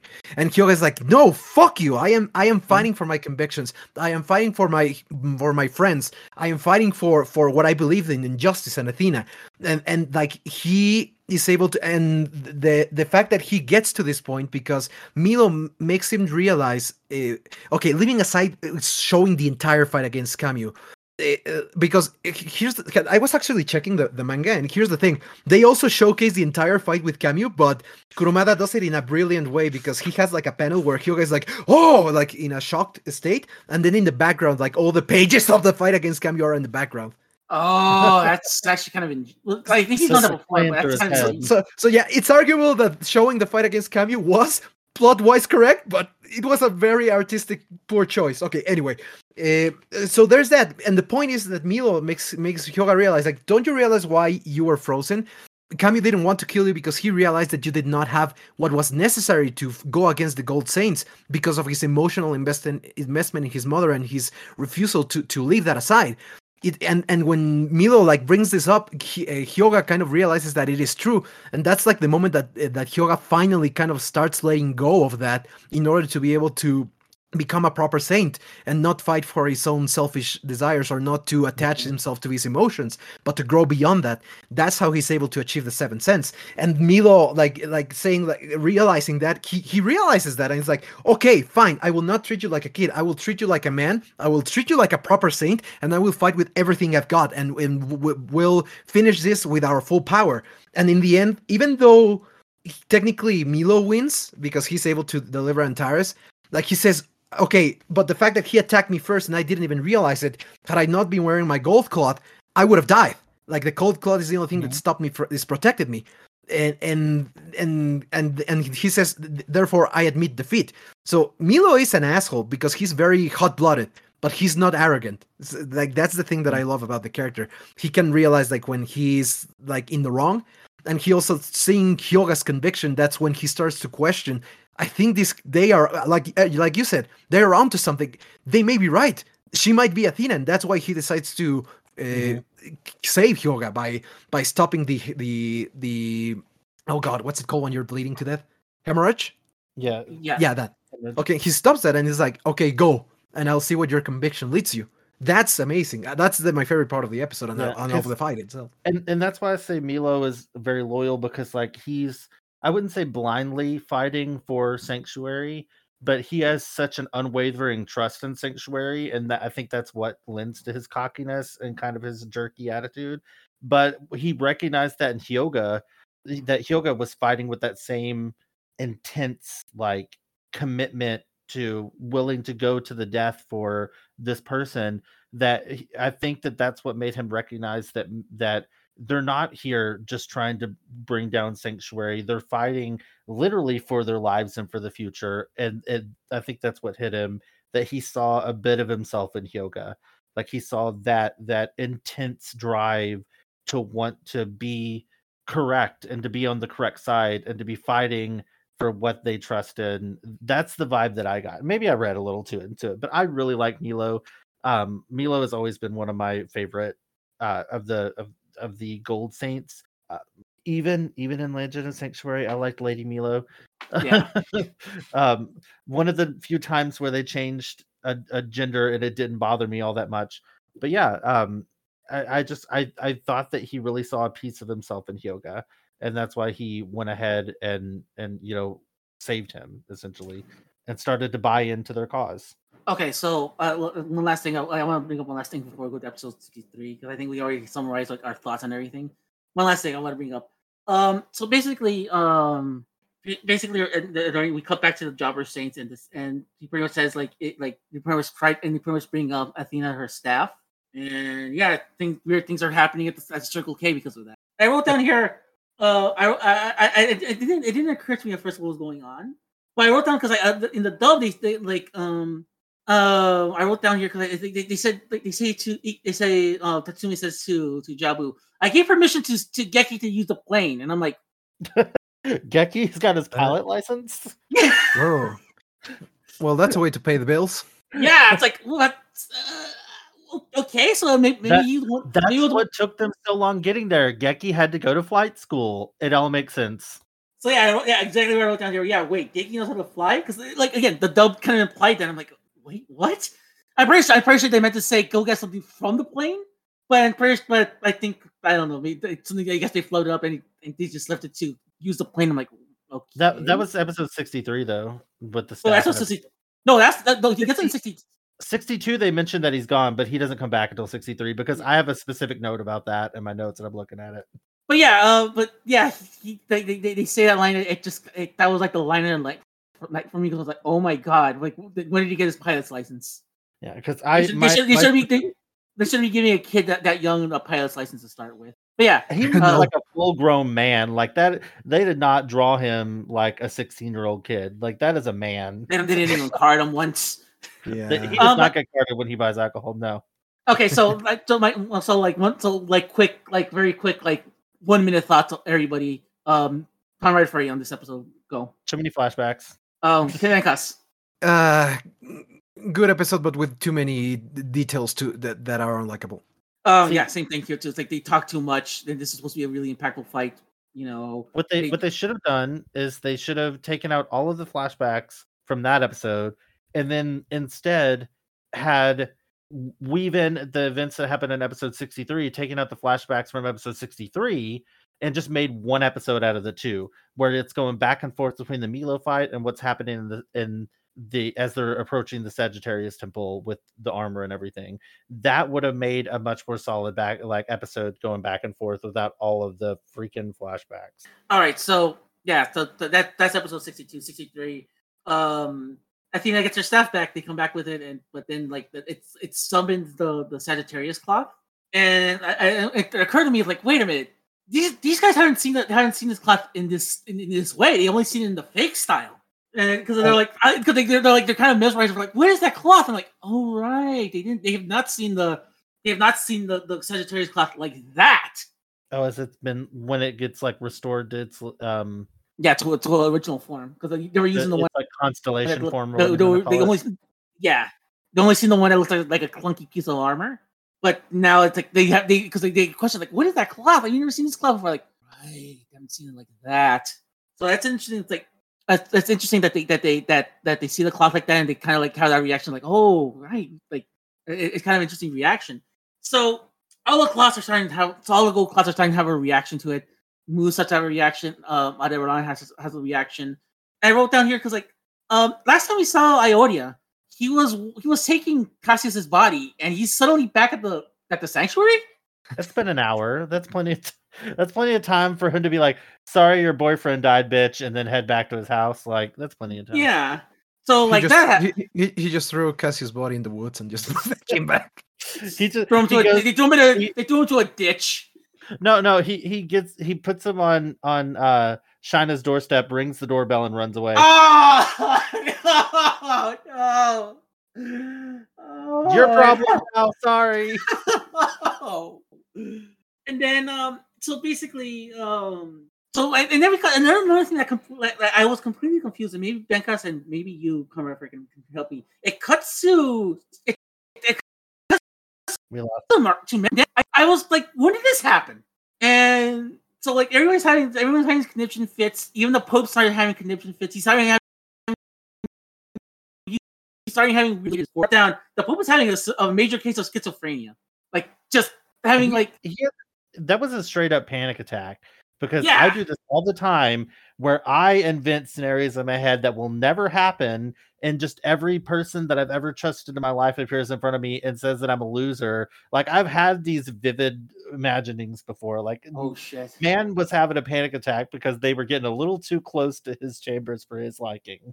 He thought for sure that Aldebaran was going to stomp them to death, 7 hours ago, but they're still trucking. Mm-hmm.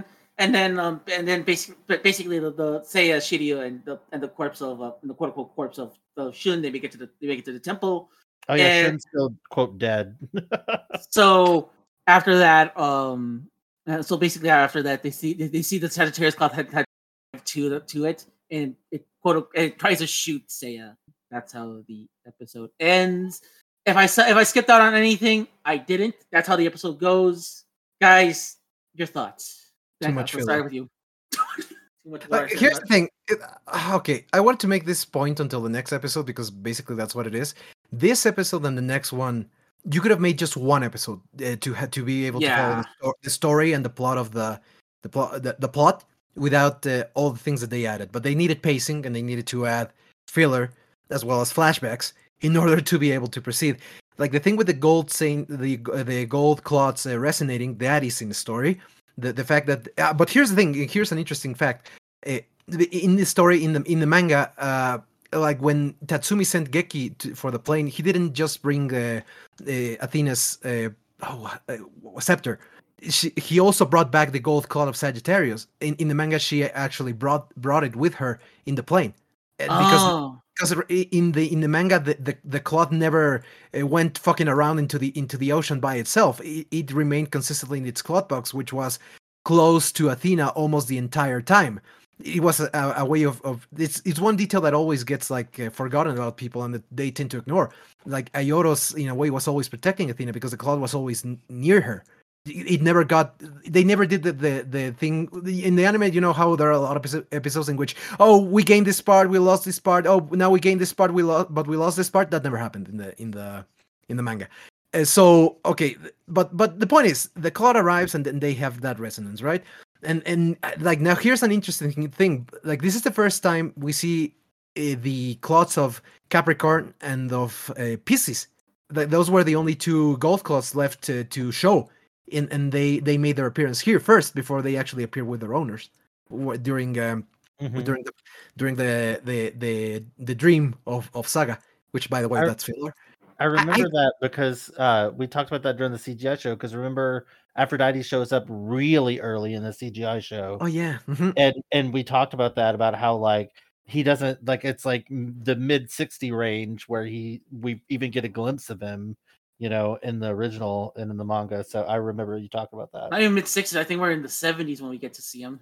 Well, we're mid-60s now. We see his cloth, is what I meant. Oh, okay.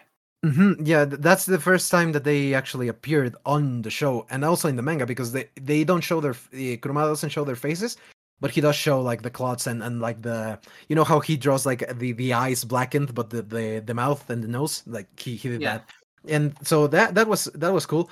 I have mixed feelings about the nightmare scene. Like I really like the scene itself, but I cannot stop seeing it as filler. I'm just gonna say that despite it being filler, I liked it, but it's a very weird like thing that they decided to do, because up until now, like he's the Pope, which quote unquote we still don't know his identity. Wink, wink.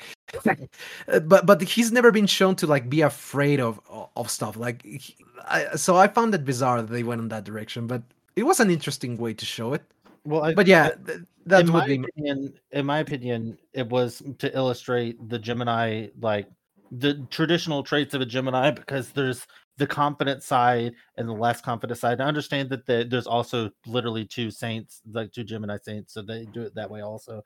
But I just assumed it was like, you know, because Geminis are the twins, and they're polar opposites of each other in most depictions. So I felt like that was his like insecure side coming to the surface, as opposed to the normal confident one that we see most of the time. One of the things I find interesting during that panic attack is that this is implying that his own cloth is revolting against him. If we're to imply everything. Yeah, I noticed that too. I thought that was kind of funny. But did anybody else get the vibe? So for those who haven't watched this or haven't watched this episode in a long time, the animation style for this segment is a little bit different. It's got like more texture feeling to it, and it's a little bit more like they animate it in a different way. It's hard for me to put into words, but it's so that you know that this is like not actually happening. Yeah, they put a filter on the camera. Did anybody else feel like the animation style almost looked reminiscent of that new pilot that Ramona found, the American Saint Seiya. Like that's the vibes I got from that scene, just the way that it was animated. Because I everything wouldn't was be I wouldn't be shocked. clunkier and I wouldn't be shocked if they saw that footage first and they took inspiration from that to use for some of the animation. I doubt it. I don't think that. I just think that it's a coincidence that the styles Alright. happen to match. I definitely think it's a coincidence, but it just gave me that vibe because it had more muted colors and like more like scraggly looking people. Like it was just a different kind of animation style to differentiate that this wasn't actually happening. But it really gave me the vibes of that like Defenders of the Constellations or whatever it was called, Guardians of Guardians of the the Cosmos. Yeah, it was very strange. Which, by the way, that's coming out soon. So part Yes. 2 of that. I mean, so I'm pretty excited to see that too. So that's going to be another thing we can dump on the next episode. Oh boy. I was about to say, thankfully it didn't come out today where we had to like panic and watch like a 3-hour documentary first. Yeah, but at the same time too, I would like to see it, but not right now in the middle of recording. But regardless, Becca, your thoughts? Oh wait, you said your thoughts, but any further thoughts? Just interesting episode. Too much filler. That's my review. Same here. It's like there's nothing really else for me to say. It's like I personally kind of disagree a little bit with what you said, Ben Haas, about this episode and the next episode needing to be combined. I'm fine with them being separate, but as we're transitioning into episode 64, I just want to say that I hate this episode so much. I absolutely hate it, and it's because I am not a big fan of the trope of characters dying for a quick, cheap, like emotional shot, and then they immediately come back. And I thought you hated the fact that it was a ripoff of the Goonies. No. No, I hate it, and I also hate that Sailor Moon took this concept and ran with it and made their entire finale based around this. But at least with it being the finale, it had a little bit more weight because maybe they wouldn't actually come back, even though we know that they were going to. In the moment back, like if I was watching this fresh, I would think for a second that maybe they're not coming back because I know that this was the finale. But this is literally like the middle / like second third of this arc. They're not going to die here. It was like, sorry to transition so quickly in episode 64. 63 was okay. 64, I hate it. I hate it because one by one they die off and then immediately come back, and it just felt like there was no payoff. It felt like it was a waste of time. It felt so blatant. It was a rehash of the Ares Temple. Because in the Ares Temple, they didn't have anybody to fight, but they had a convenient reason why it was going to take them an hour to get through this temple with nobody to fight, because their armor had to be fixed. And that at that time I was okay with it, but this time they should have just ran through the damn temple and been done with it. This whole side quest of going in a cave that like was far underneath the Sagittarius Temple was a waste of my time, and I did not enjoy it. And I'm sorry if that's controversial. I just don't like this episode. Not at all. I actually kind of agree with you. When I mentioned that these 2 episodes should be one, I was talking about taking out the filler out of both episodes. Because here's the thing. What is not filler in episode 64? Tell me what's not filler. Episode 64 is this one we're talking about right now, right? Yeah. Okay. I transitioned us. 63 is done. Y'all said y'all's final thoughts, and my final thoughts listed in this.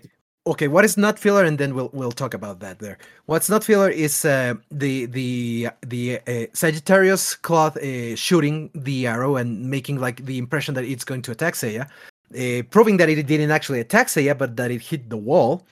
Shun coming back to his senses and Hyoga arriving, and the testament of Aioros. Those are the only things in this episode that are not filler. Yeah, I understand from a story standpoint of they're on a timetable and they want it to cut as close to that 12th hour mark for them to get to the Pope's chambers and confront, the mysterious Pope who we definitely don't know the identity of by now.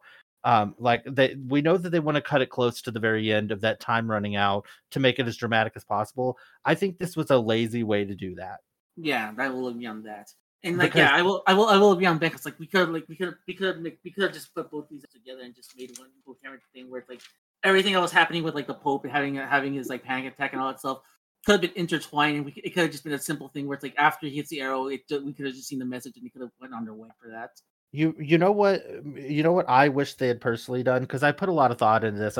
Because my thing is, I don't want to complain about something if I don't have a solution for it. That's kind of always been my motto. Is it like I don't want to if I couldn't have personally come up with an idea to make it better, why am I complaining about it? But with this, I wish that they would have done something to the effect of like the armor taking shape as if there was a knight in it, but it was like the Cosmo, like the residual Cosmo or the spirit of Aeolus, testing them one last time before they get to these final 2/3 houses, if you want to count the Pope's chambers, that are really going to be the really heavy hitters. Because we've got Shura, we've got Aphrodite, and then we've got the real Gemini coming up that are. And Camus! You forget Camus! Oh yeah, Camus. I always forget Camus. Because he's already fought him, so I always forget that he didn't really fight him. Not the real, going through the house, but you know what I mean. But yeah, so he's got some of the really heavy hitters coming up. So if like the spirit or the residual Cosmo or whatever had tested them one last time, and like each one of them got to showcase that they're finally grasping onto their seventh senses a little bit more solidly and being able to use them a little bit more reliably. Like we had that bit with Seiya, like Seiya's had that development, but the other ones have not. Like they're still very much inconsistent with how well they can use the seventh sense. This would have been the perfect opportunity. They could have still wasted an hour of the in-universe time with them being in this temple, but this, like, they basically went on like an RPG side quest, and it was not entertaining, like, at all. Yeah, I wrote down here. Yeah, I think Iodius watched the Goonies one too many times and just started putting traps just for shits and giggles. Yeah, it was just, and they all, like, it was really obvious traps. Like the one where they walked, there was like the see-through floor, and they're like, "Oh, we can step on this." I was like, "Yeah," and then it's going to disappear, and then it disappeared, and they fell. Like, I wrote down here because like Hyoga suddenly appears. Okay, so first things first, like Shun's awakened. It's kind of anticlimactic. They're like, "Oh, hey, Shun, you're back." And then for somebody that they thought was dead, it was a very casual reaction to seeing him stand up. And then Hyoga walks in and wrote down here, "I was nearly stabbed to death. If you're wondering, thank you very much, Hyoga." Like he's got these wounds. It's like you guys show no concern, other than hey, you're alive. Like guys, I just got stabbed like 15, 16 times. For God's sakes, 17, 18 times. For God's sakes, let's not talk. Let's get this over with already. They got time to be concerned about their friends. They all have to die one by one. And yeah, so basically, the Sagittarius cloth shoots a hole into the wall, and they go on a wacky adventure. Yeah. And one by one, they eventually meet their goal with by touching the gold cloth, and eventually the gold cloth, like they find themselves back, which I wonder is like, was this all a dream? What the fuck is going on? And then they shoots the arrow one last time into the wall, and the wall gives a beautiful eulogy to the saints that they've got to protect at the end, and they move forward. And that's how the episode ends. And yeah, I think it's weird. It's like I said, like there's like I know things happen in this episode, but it feels like there's not really much to comment on. It's like how we had that problem with during the Sailor Moon Says, where we were talking about the last episode 12. And well, it was an episode. It was one of those things where it's like it's an episode, but there's not really much to work with. There's not really much to comment on, and I didn't really find it boring. It's more like it's there, I guess. I actually have quite a few things to say about this episode and how it's one of the worst ones made in the series for a particular reason. All right. The floor is yours. Okay, here's the thing. Allow me to give you more context. And I swear to God that every episode I come with the mind that I'm not going to fucking refer to the manga just for the sake of it. I don't want to be that guy. But here's the thing, and I think this is why it's important to refer to the source material. The anime, when it comes to Saint Seiya, one of the biggest criticisms and one of the biggest, I was going to say misconception, but it is not a misconception if you've only seen the anime, because it's right, is that it's inconsistent and convoluted as fuck. And if you only watch the anime, you're completely right. Because if you only would take the show for granted for what they're showing you, it is. It doesn't make sense a lot of the times because there's a lot of things that kind of contradict each other. There's a lot of things that are forced in that don't make a lick of sense. And it's like, why is this happening? And guess what? It's because that's the way that Toei decided to do the animation with its filler. Because if you read the manga, then okay, it still has some problems that can be pointed and criticized. But most of the story, it's extremely consistent, and there is a reason for everything. And this is exactly one of them. When they arrive to the Sagittarius house, when like, for example, Shun awaking, he doesn't awake just because of like, oh, I finally woke up. No, in the manga, like when Seiya is like shocked, like, oh shit, like I'm getting attacked by the cloth, he drops Shun, and the impact from falling off is like what wakes him up. It's like, oh, what the fuck happened? Yeah, he's like, oh, what happened? And then he finally wakes up. Then Hyoga arrives, and then they see that, okay, there's like, oh, what the hell happened? Why did the claw that decided to attack me? And they see, and then he's looking in front. He says, it wasn't attacking you.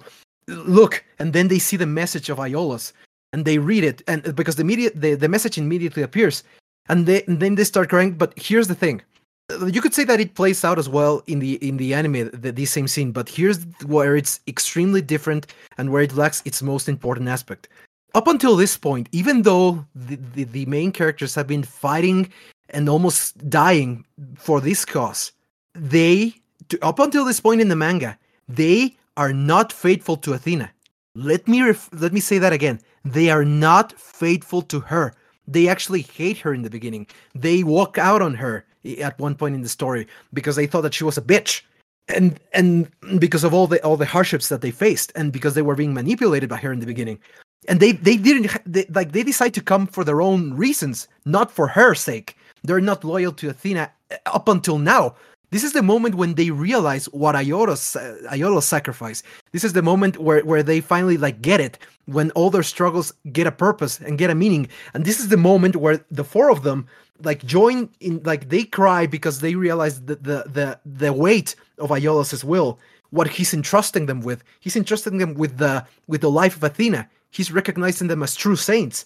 They cry about this. They realize it. And then there's 2 pages that are beautiful when they all join hands and they say that they will do anything to succeed, and that everyone is grateful for everything that's happened. They thank the life that they've been given despite its hardship. And they swear that no matter what happens, no matter, like, they cannot die. This galaxy that is full of stars, we were born to compete, to share this same era as brothers with the same blood. Remember, in the manga, they're actual blood brothers because they're all the kids of Mitsumasa Kido. So this is the moment where they gain the purpose and where they become true saints of Athena. And that gets cut off. That gets completely cut off. So it ends up becoming a boring episode, a completely filler episode, because all that context was taken away from it. Man, that sucks. Yeah. At least it looks like the CGI show might, with its 3rd season that we're hopefully going to get, that supposedly may or may not be already confirmed. Maybe some of that impact will be retained, because they did have a little bit more of that conflict of, not necessarily like they did eventually jump all on board, but like we got things like Hyoga's bit where he was a spy and he 100% didn't trust her for a long time and things like that. So maybe it'll be a little bit more impactful and a little bit more faithful, because the CGI show, as much as we rag on it, does have these bits where like I'll be completely confused, and then Ben Haas will be like, the reason you're confused is because this happened in the manga, and I'll be like, oh, I understand now. Yeah, so and it's something like that in the CGI show. There's still hope. And that's why one of the things where it's like, I will never rag you on going on the manga, because I think that does provide a lot of good. So don't ever feel bad that you have to go back to it. Yeah, it provides a lot of really good context for what we're seeing and what we were supposed to see, for lack of a better term. So don't ever feel bad. So don't ever feel bad whatsoever. Yeah, it's just that I know that, like, there's always those people that are like, oh, for fuck's sake, it's like, oh, read the manga. No, you don't have to read the manga. All I'm saying is that if you do, if you actually take the time to do it, you will see it in an entirely different light, which is what happened to me when I read for the first time. I won't mention names, but someone I was talking to, a good friend of mine who listens to this show, really appreciates. Oh, I'm glad. So like, don't, again, but I'll say, like, I won't, because I don't want to dox them. I don't want to like say any more information. But I know a good friend of mine who listens to this show. They appreciate that the juxtaposition. So it's like, don't, again, if it's working for someone, it's working for this person that's listening. I'm glad about it. I appreciate it because like we all have our roles that we fulfill on the show. Not to get too meta or nothing, but like Benhas is the like you're the encyclopedia. manga expert. You're the manga expert, and you kind of have a joint role with Ramses, who is one of the people that experienced the like initial wave of like Saint Seiya, and Ramses has that cool dual like he saw it in Mexico and like the hype in Mexico, and then saw like the lack of hype in the United States. And then I'm the one that had to play 30 years of catch up trying to figure out, this, well, I guess 20 at the time that I was really starting to get into it. But like playing all this time catching up to find all the resources. So we all have different points of view, and you being so enthralled with the manga is at this point like an integral part of the show. So please, like echoing what Ramsey said, don't ever feel like if you bring up some of the comparisons that people are going to be annoyed. If they're annoyed, it's because they don't want to like. I don't want to say they're not real fans, but they don't want to expand their horizons beyond the anime. Like there's more. This franchise is not just an anime. We are reviewing the anime and discussing the anime, but it's so much more of a bigger picture that encompasses a lot more than just animation. So I appreciate it personally as well. And not just that too. It's like it provides context, because like there's that. I think providing context is extremely important, especially with a show like this, where it's like Toei may not have the proper context on a lot of things, especially when, for example, we went on a roll talking about Camus and his role in the show. It's like if there's not a manga so we can compare it to, so we can say that like what's going on. I think people are going nuts with like Hyoga's like exposition, like I'm a master's master. Like, damn it. You couldn't pay me enough to give a crap about my boss's boss. Like I like my boss. But my boss's boss, I don't give two craps what that man goes through on a daily basis. I don't even know his name. Yeah, exactly. Because theoretically, he should be like, "The fuck are you? Why should I give a fuck about you? Who even are you?" So okay. I all joking aside in here, because like we've been going way too long, because like there's so much we had to cover and so much we had to talk about here. So, any final thoughts on this episode, or any final thoughts in general about the block of episodes that we discussed? Why don't we start off with you, Conrad Furry? I remember the Milo fight being one of my favorites because Hyoga's always been one of my favorites, and I think that I kind of had some rose-colored glasses on because, like we discussed today, half of the second episode of the fight, because a lot of these fights are split up on 2 or 3 episodes, half of the second episode of the fight was flashbacks to things we had seen fairly recently. Like within the past 10 to 12 episodes, we had seen these events happen. And I understand that this is meant to be consumed on a week-to-week basis and not binge watch like we are. But even with us, like if you think of when we saw it even longer than a couple of months ago, because we stopped reviewing this and went into reviewing the CGI show. So it's been a very long time since I've seen it, and I still felt like it was not needed. It was over the top, having the full scene, the full fight of him and Kambu in there again. It was just, I didn't see the point in it. But the fight itself, like the parts that we got to see were so good. I understand, people have to understand I'm not the most observant when it comes to the animation quality drops and things like that, so I didn't notice it as much, and it didn't bother me as much personally, so that didn't take away from my enjoyment. But the pacing and the way that the fight was so chopped up really did. And then just episode 64, just throw the whole thing in the dumpster. Like just take the very beginning where they walk in, at the very end where they have the crying scene, and tack that on to episode 63 and move on with your day. Like that, it was not needed. But your final thought. Okay. Good. Okay. Okay. Here's the thing. The fight with Milo, it's flawed. Definitely, like now, why I'm able to see a lot of the flaws in the whole product. But I still really like it. Like, okay. Again, disclaimer: me being a Scorpion and Milo being my favorite Gold Saint, it's a huge asterisk on that. But I still really like the fight itself. Like if you take some of the aspects of it that are negative about it, I still think that it's an extremely solid fight, and it still has some really extraordinary moments. It's unfortunate that the next couple of episodes, because of the decisions that they made for the animation, it ends up becoming very tedious. to watch. I'm gonna leave aside everything that I've mentioned prior in terms of context for why it's a wrong decisions. But if you just look at it at face value, it's a very two tedious episodes to watch because of all the flashbacks, because of all the filler. It has some interesting aspects. I actually do like the nightmare with the Pope, but it's still kind of like so. Yeah, unfortunately, I think it's some of the weaker aspects of the original show that, like, sometimes it gets like people like tend to think like, oh no, the original show was perfect. No, it wasn't. Like, No. this is the perfect example of why it wasn't perfect. So it's just that, like, it's this is where the show doesn't shine as much, and it has like flaws that are worth like pointing and criticizing. But other than that, then we come for more good stuff coming later. So that's my review on this batch. Oh yeah, like we literally can cut this. You can literally cut this episode down to 2 episodes. I totally agree with all the filler and stuff like that. But you know, and I'm with Benkos. Like, I'm with Benkos and I'm with Kamen Furry. I watched these episodes when I was a kid. I remember this was like, as I told in the last episode, these episodes were, like, these block of episodes were like the last 2 that survived like the Great Purge when I came here to the United States. So it was like the last remnants of like Saint Seiya from the time of sort of the before times. And I remember watching the hell out of it, and I guess I was so enamored by it that I guess I never really paid much attention to it, like with a more critical eye.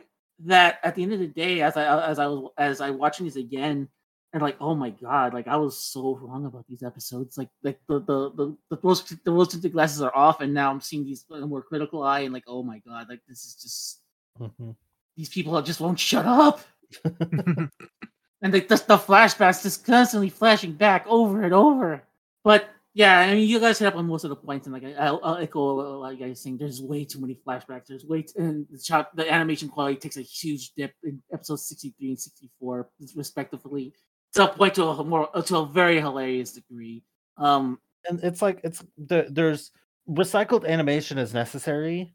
So like when I hear people complain about, like, you know, the long transformation sequences in Sailor Moon, or Hyuga doing his full like swan dance before he attacks with diamond dust almost every time, like, and it's definitely there to fill time, but at least those are interesting to watch and visually appealing. A 7-minute flashback of something that you've already seen, which is mostly just 2 men talking to each other via the proxy of somebody who's been dead for 30 episodes, like, is just annoying. Like, to me, it is a waste of time. All right, so before we head off, we have a few things here from Alex. He had still also more things to post about each of the episodes. Episode 64. I did not care for much for the film when I was younger, but I love it because it gets to do something. The color scheme so right when they all stand together. That was the last time we see the stock footage of Shun's Nebula chain in the first version of his cloth.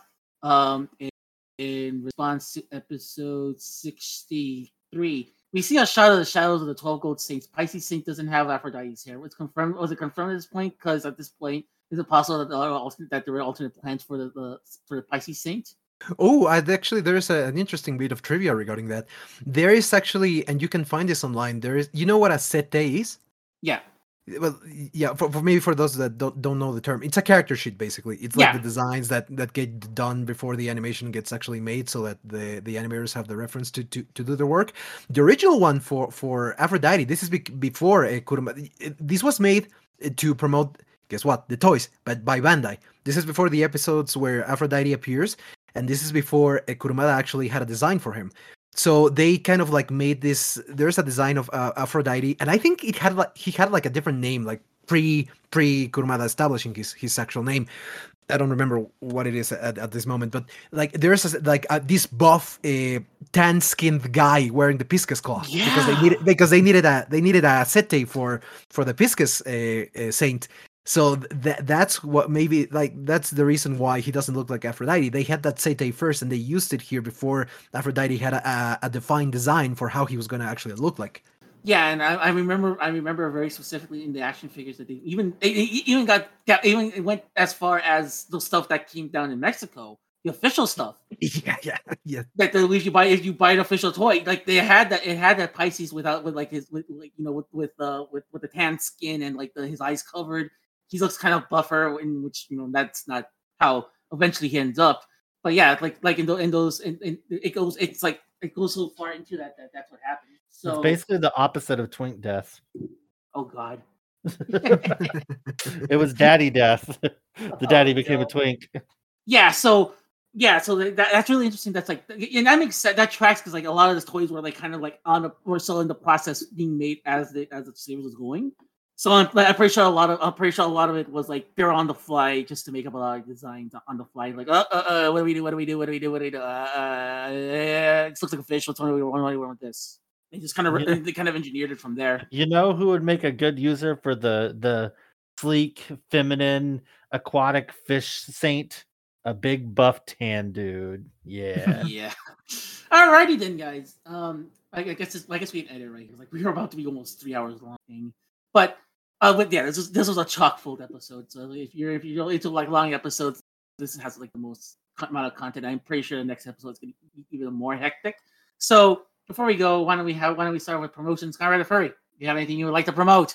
No, no. I talked about this at length in Sailor Moon Says, so if you are really interested, you can go and check that out at the end of that episode. But basically, Ancient Anime is not dead. I have a couple of things in my personal life that could potentially disrupt episodes coming out on a regular basis, so I am going to wait probably until April when some of these things start to resolve. So Ancient Anime, again, I wanted it to come back last month, but real life gets in the way. I don't want to have another instance kind of like when I got sick where I get a few episodes out and then there's a really long span before you get anything else. So I'd rather this break continue than to have additional breaks down the road. So Ancient Anime at Ancient Anime Pod on Twitter and Instagram for updates when a solid confirmed date when that's coming back, but it will be coming back. And even if you're not being idle either. You're here and you're also on Sailor Moon. Yeah, and these and I've talked about that before. I show up and talk, and Ramses does all the editing. Ancient Anime is 100% me. It's the whole show is me. The social media, the episodes, the editing, the planning, getting guests. It's all on me. And I don't have the mental capacity, not that I'm like on the verge of a breakdown, but I don't have the mental capacity to dedicate X amount of hours to that every week at this juncture where I'm currently. In a month, that will almost certainly change. So that is still trucking along. Otherwise, you can see me on Instagram, which I've started using again. I haven't posted this week, but last week was a little bit hectic work-wise. Got a couple posts planned for this week to post my collectibles and I've been fixing up dolls to donate to kids, which is my new thing that I'm working on in my local area, is to find dolls that are a little bit busted and things and fix them up just because I enjoy doing it, and then donating them back to the community so that children can have toys to play with and that are not like ratty, because most of the toys you see at like Goodwill and Savers and stuff like that are pretty ratty and gross. So I'm going to get them, clean them up, fix them up, and redonate them and let those kids have something nice to play with for families that don't have a lot of money. But you can see me chronicle that on my Instagram, and then my Twitter is at Kamen Rider Furry. Just me, I don't know, talking about daddies and stuff mostly. All these links here will be posted on our show notes. Pancos, anything you would like to promote? Yeah, my Twitter account, which I use, is my personal Twitter account, but I share a lot of Saint Seiya related stuff, fan art, interesting trivia that I tend to find. Sometimes I post things that I include trivia about the manga or about the anime. And like, yeah, and you want to, and what I like too is like a lot of stuff you discuss. It's kind of like complement to the episode itself. So if you still want to know more information, a little more of the backstory, because is always like posting stuff, and it's always kind of related to what we're doing in the episode as well. So yep, there's also my Instagram account, which I haven't posted anything in a while. I don't really post often. I'm working on the drawing, but I'm the slowest illustrator in the world. I promise. I'm actually close to finishing one illustration. It's a oh god, it's linked in my Twitter profile. My Twitter account is Mexican Geek 502. You can find me there. And also I'm working on some stuff. For unfortunately, like a lot of things have stopped me from being able to work on it forward. But once it gets close to completion, I'll finally announce what the hell it is. And one last thing, I did mention on the previous episode that I was working, even 2 episodes ago, I don't remember now, that I was working on the translation for chapter 2 of Re-Rise of Poseidon. Unfortunately, I haven't been able to work on that. Some IRL stuff and also dedicated some of my time onto other things have stopped me from doing that. But I intend to finish that as quickly as possible. I think that there's a translation in English already out there, but the one that I'm going to be making, I'll be posting it as soon as I have it. You'll be knowing about that. As for me, I have a lot of podcasts that I do. I do Sailor Moon Says with Kamen Rider Furry. We're gonna be having an episode 5. We're gonna be having a guest. We're trying to finalize if we're allowed to discuss the who the guest is, but I'm really excited for this episode. And then for the next couple episodes, we're gonna start having some special guests on that show as well. I'm gonna try to get more special guests as time goes on. I think what's gonna end up happening. I think as time goes on, I think it's gonna be me, Kamen Rider Furry, and a special guest going forward. I think that's gonna be really fun when we get to. There might be some episodes where it might just be me and Kamen Rider Furry again, but like for the most part, I want to start piling on the guests on there. There's another show called the Saturday Morning Squadron. Unfortunately, I'm in the same position where I am with Alien Anime, where it's like things are kind of up in the air right now. So whenever we have time to record, we record. So if it's just pay attention to the feed if you haven't, and there's a new episode there, that means there's a new episode. I don't know when we're gonna be back to normal, but I do hope that we can. I do hope that we can find some sort of normalcy before that. You can find this podcast at www.scosmocast.com. Again, the address is scosmocast.com. I will be at WonderCon on the 24th and 25th of March. Please, if you're in the area, if you're in the Anaheim area or are interested in Saint Seiya, please come by. I'll be around. If you say the magic word, but you'll find out, which you'll notice the word say to me when you want to get something, because you get a special gift if you say the magic words to me at the convention. And when you do, hey, let's talk, and let's rap about things, and hey, let's talk Saint Seiya. I want to expand more. I want to expand more with the fans, and I kind of want to expand more with everything else. So if you're in Anaheim that weekend of the 24th and the 25th, come by and we'll talk. And I'll be helping out. Scarlet Rhapsody. Amazing people all around. I just can't stress enough how much I love these guys so much as my best friends. So then, that said, guys, we have to go. For Kamen Rider Furry, for Bankas, I'm Ramses, and I'm here to tell you to keep brain at Cosmos. I will see you all next time. Bye. Bye. Bye-bye.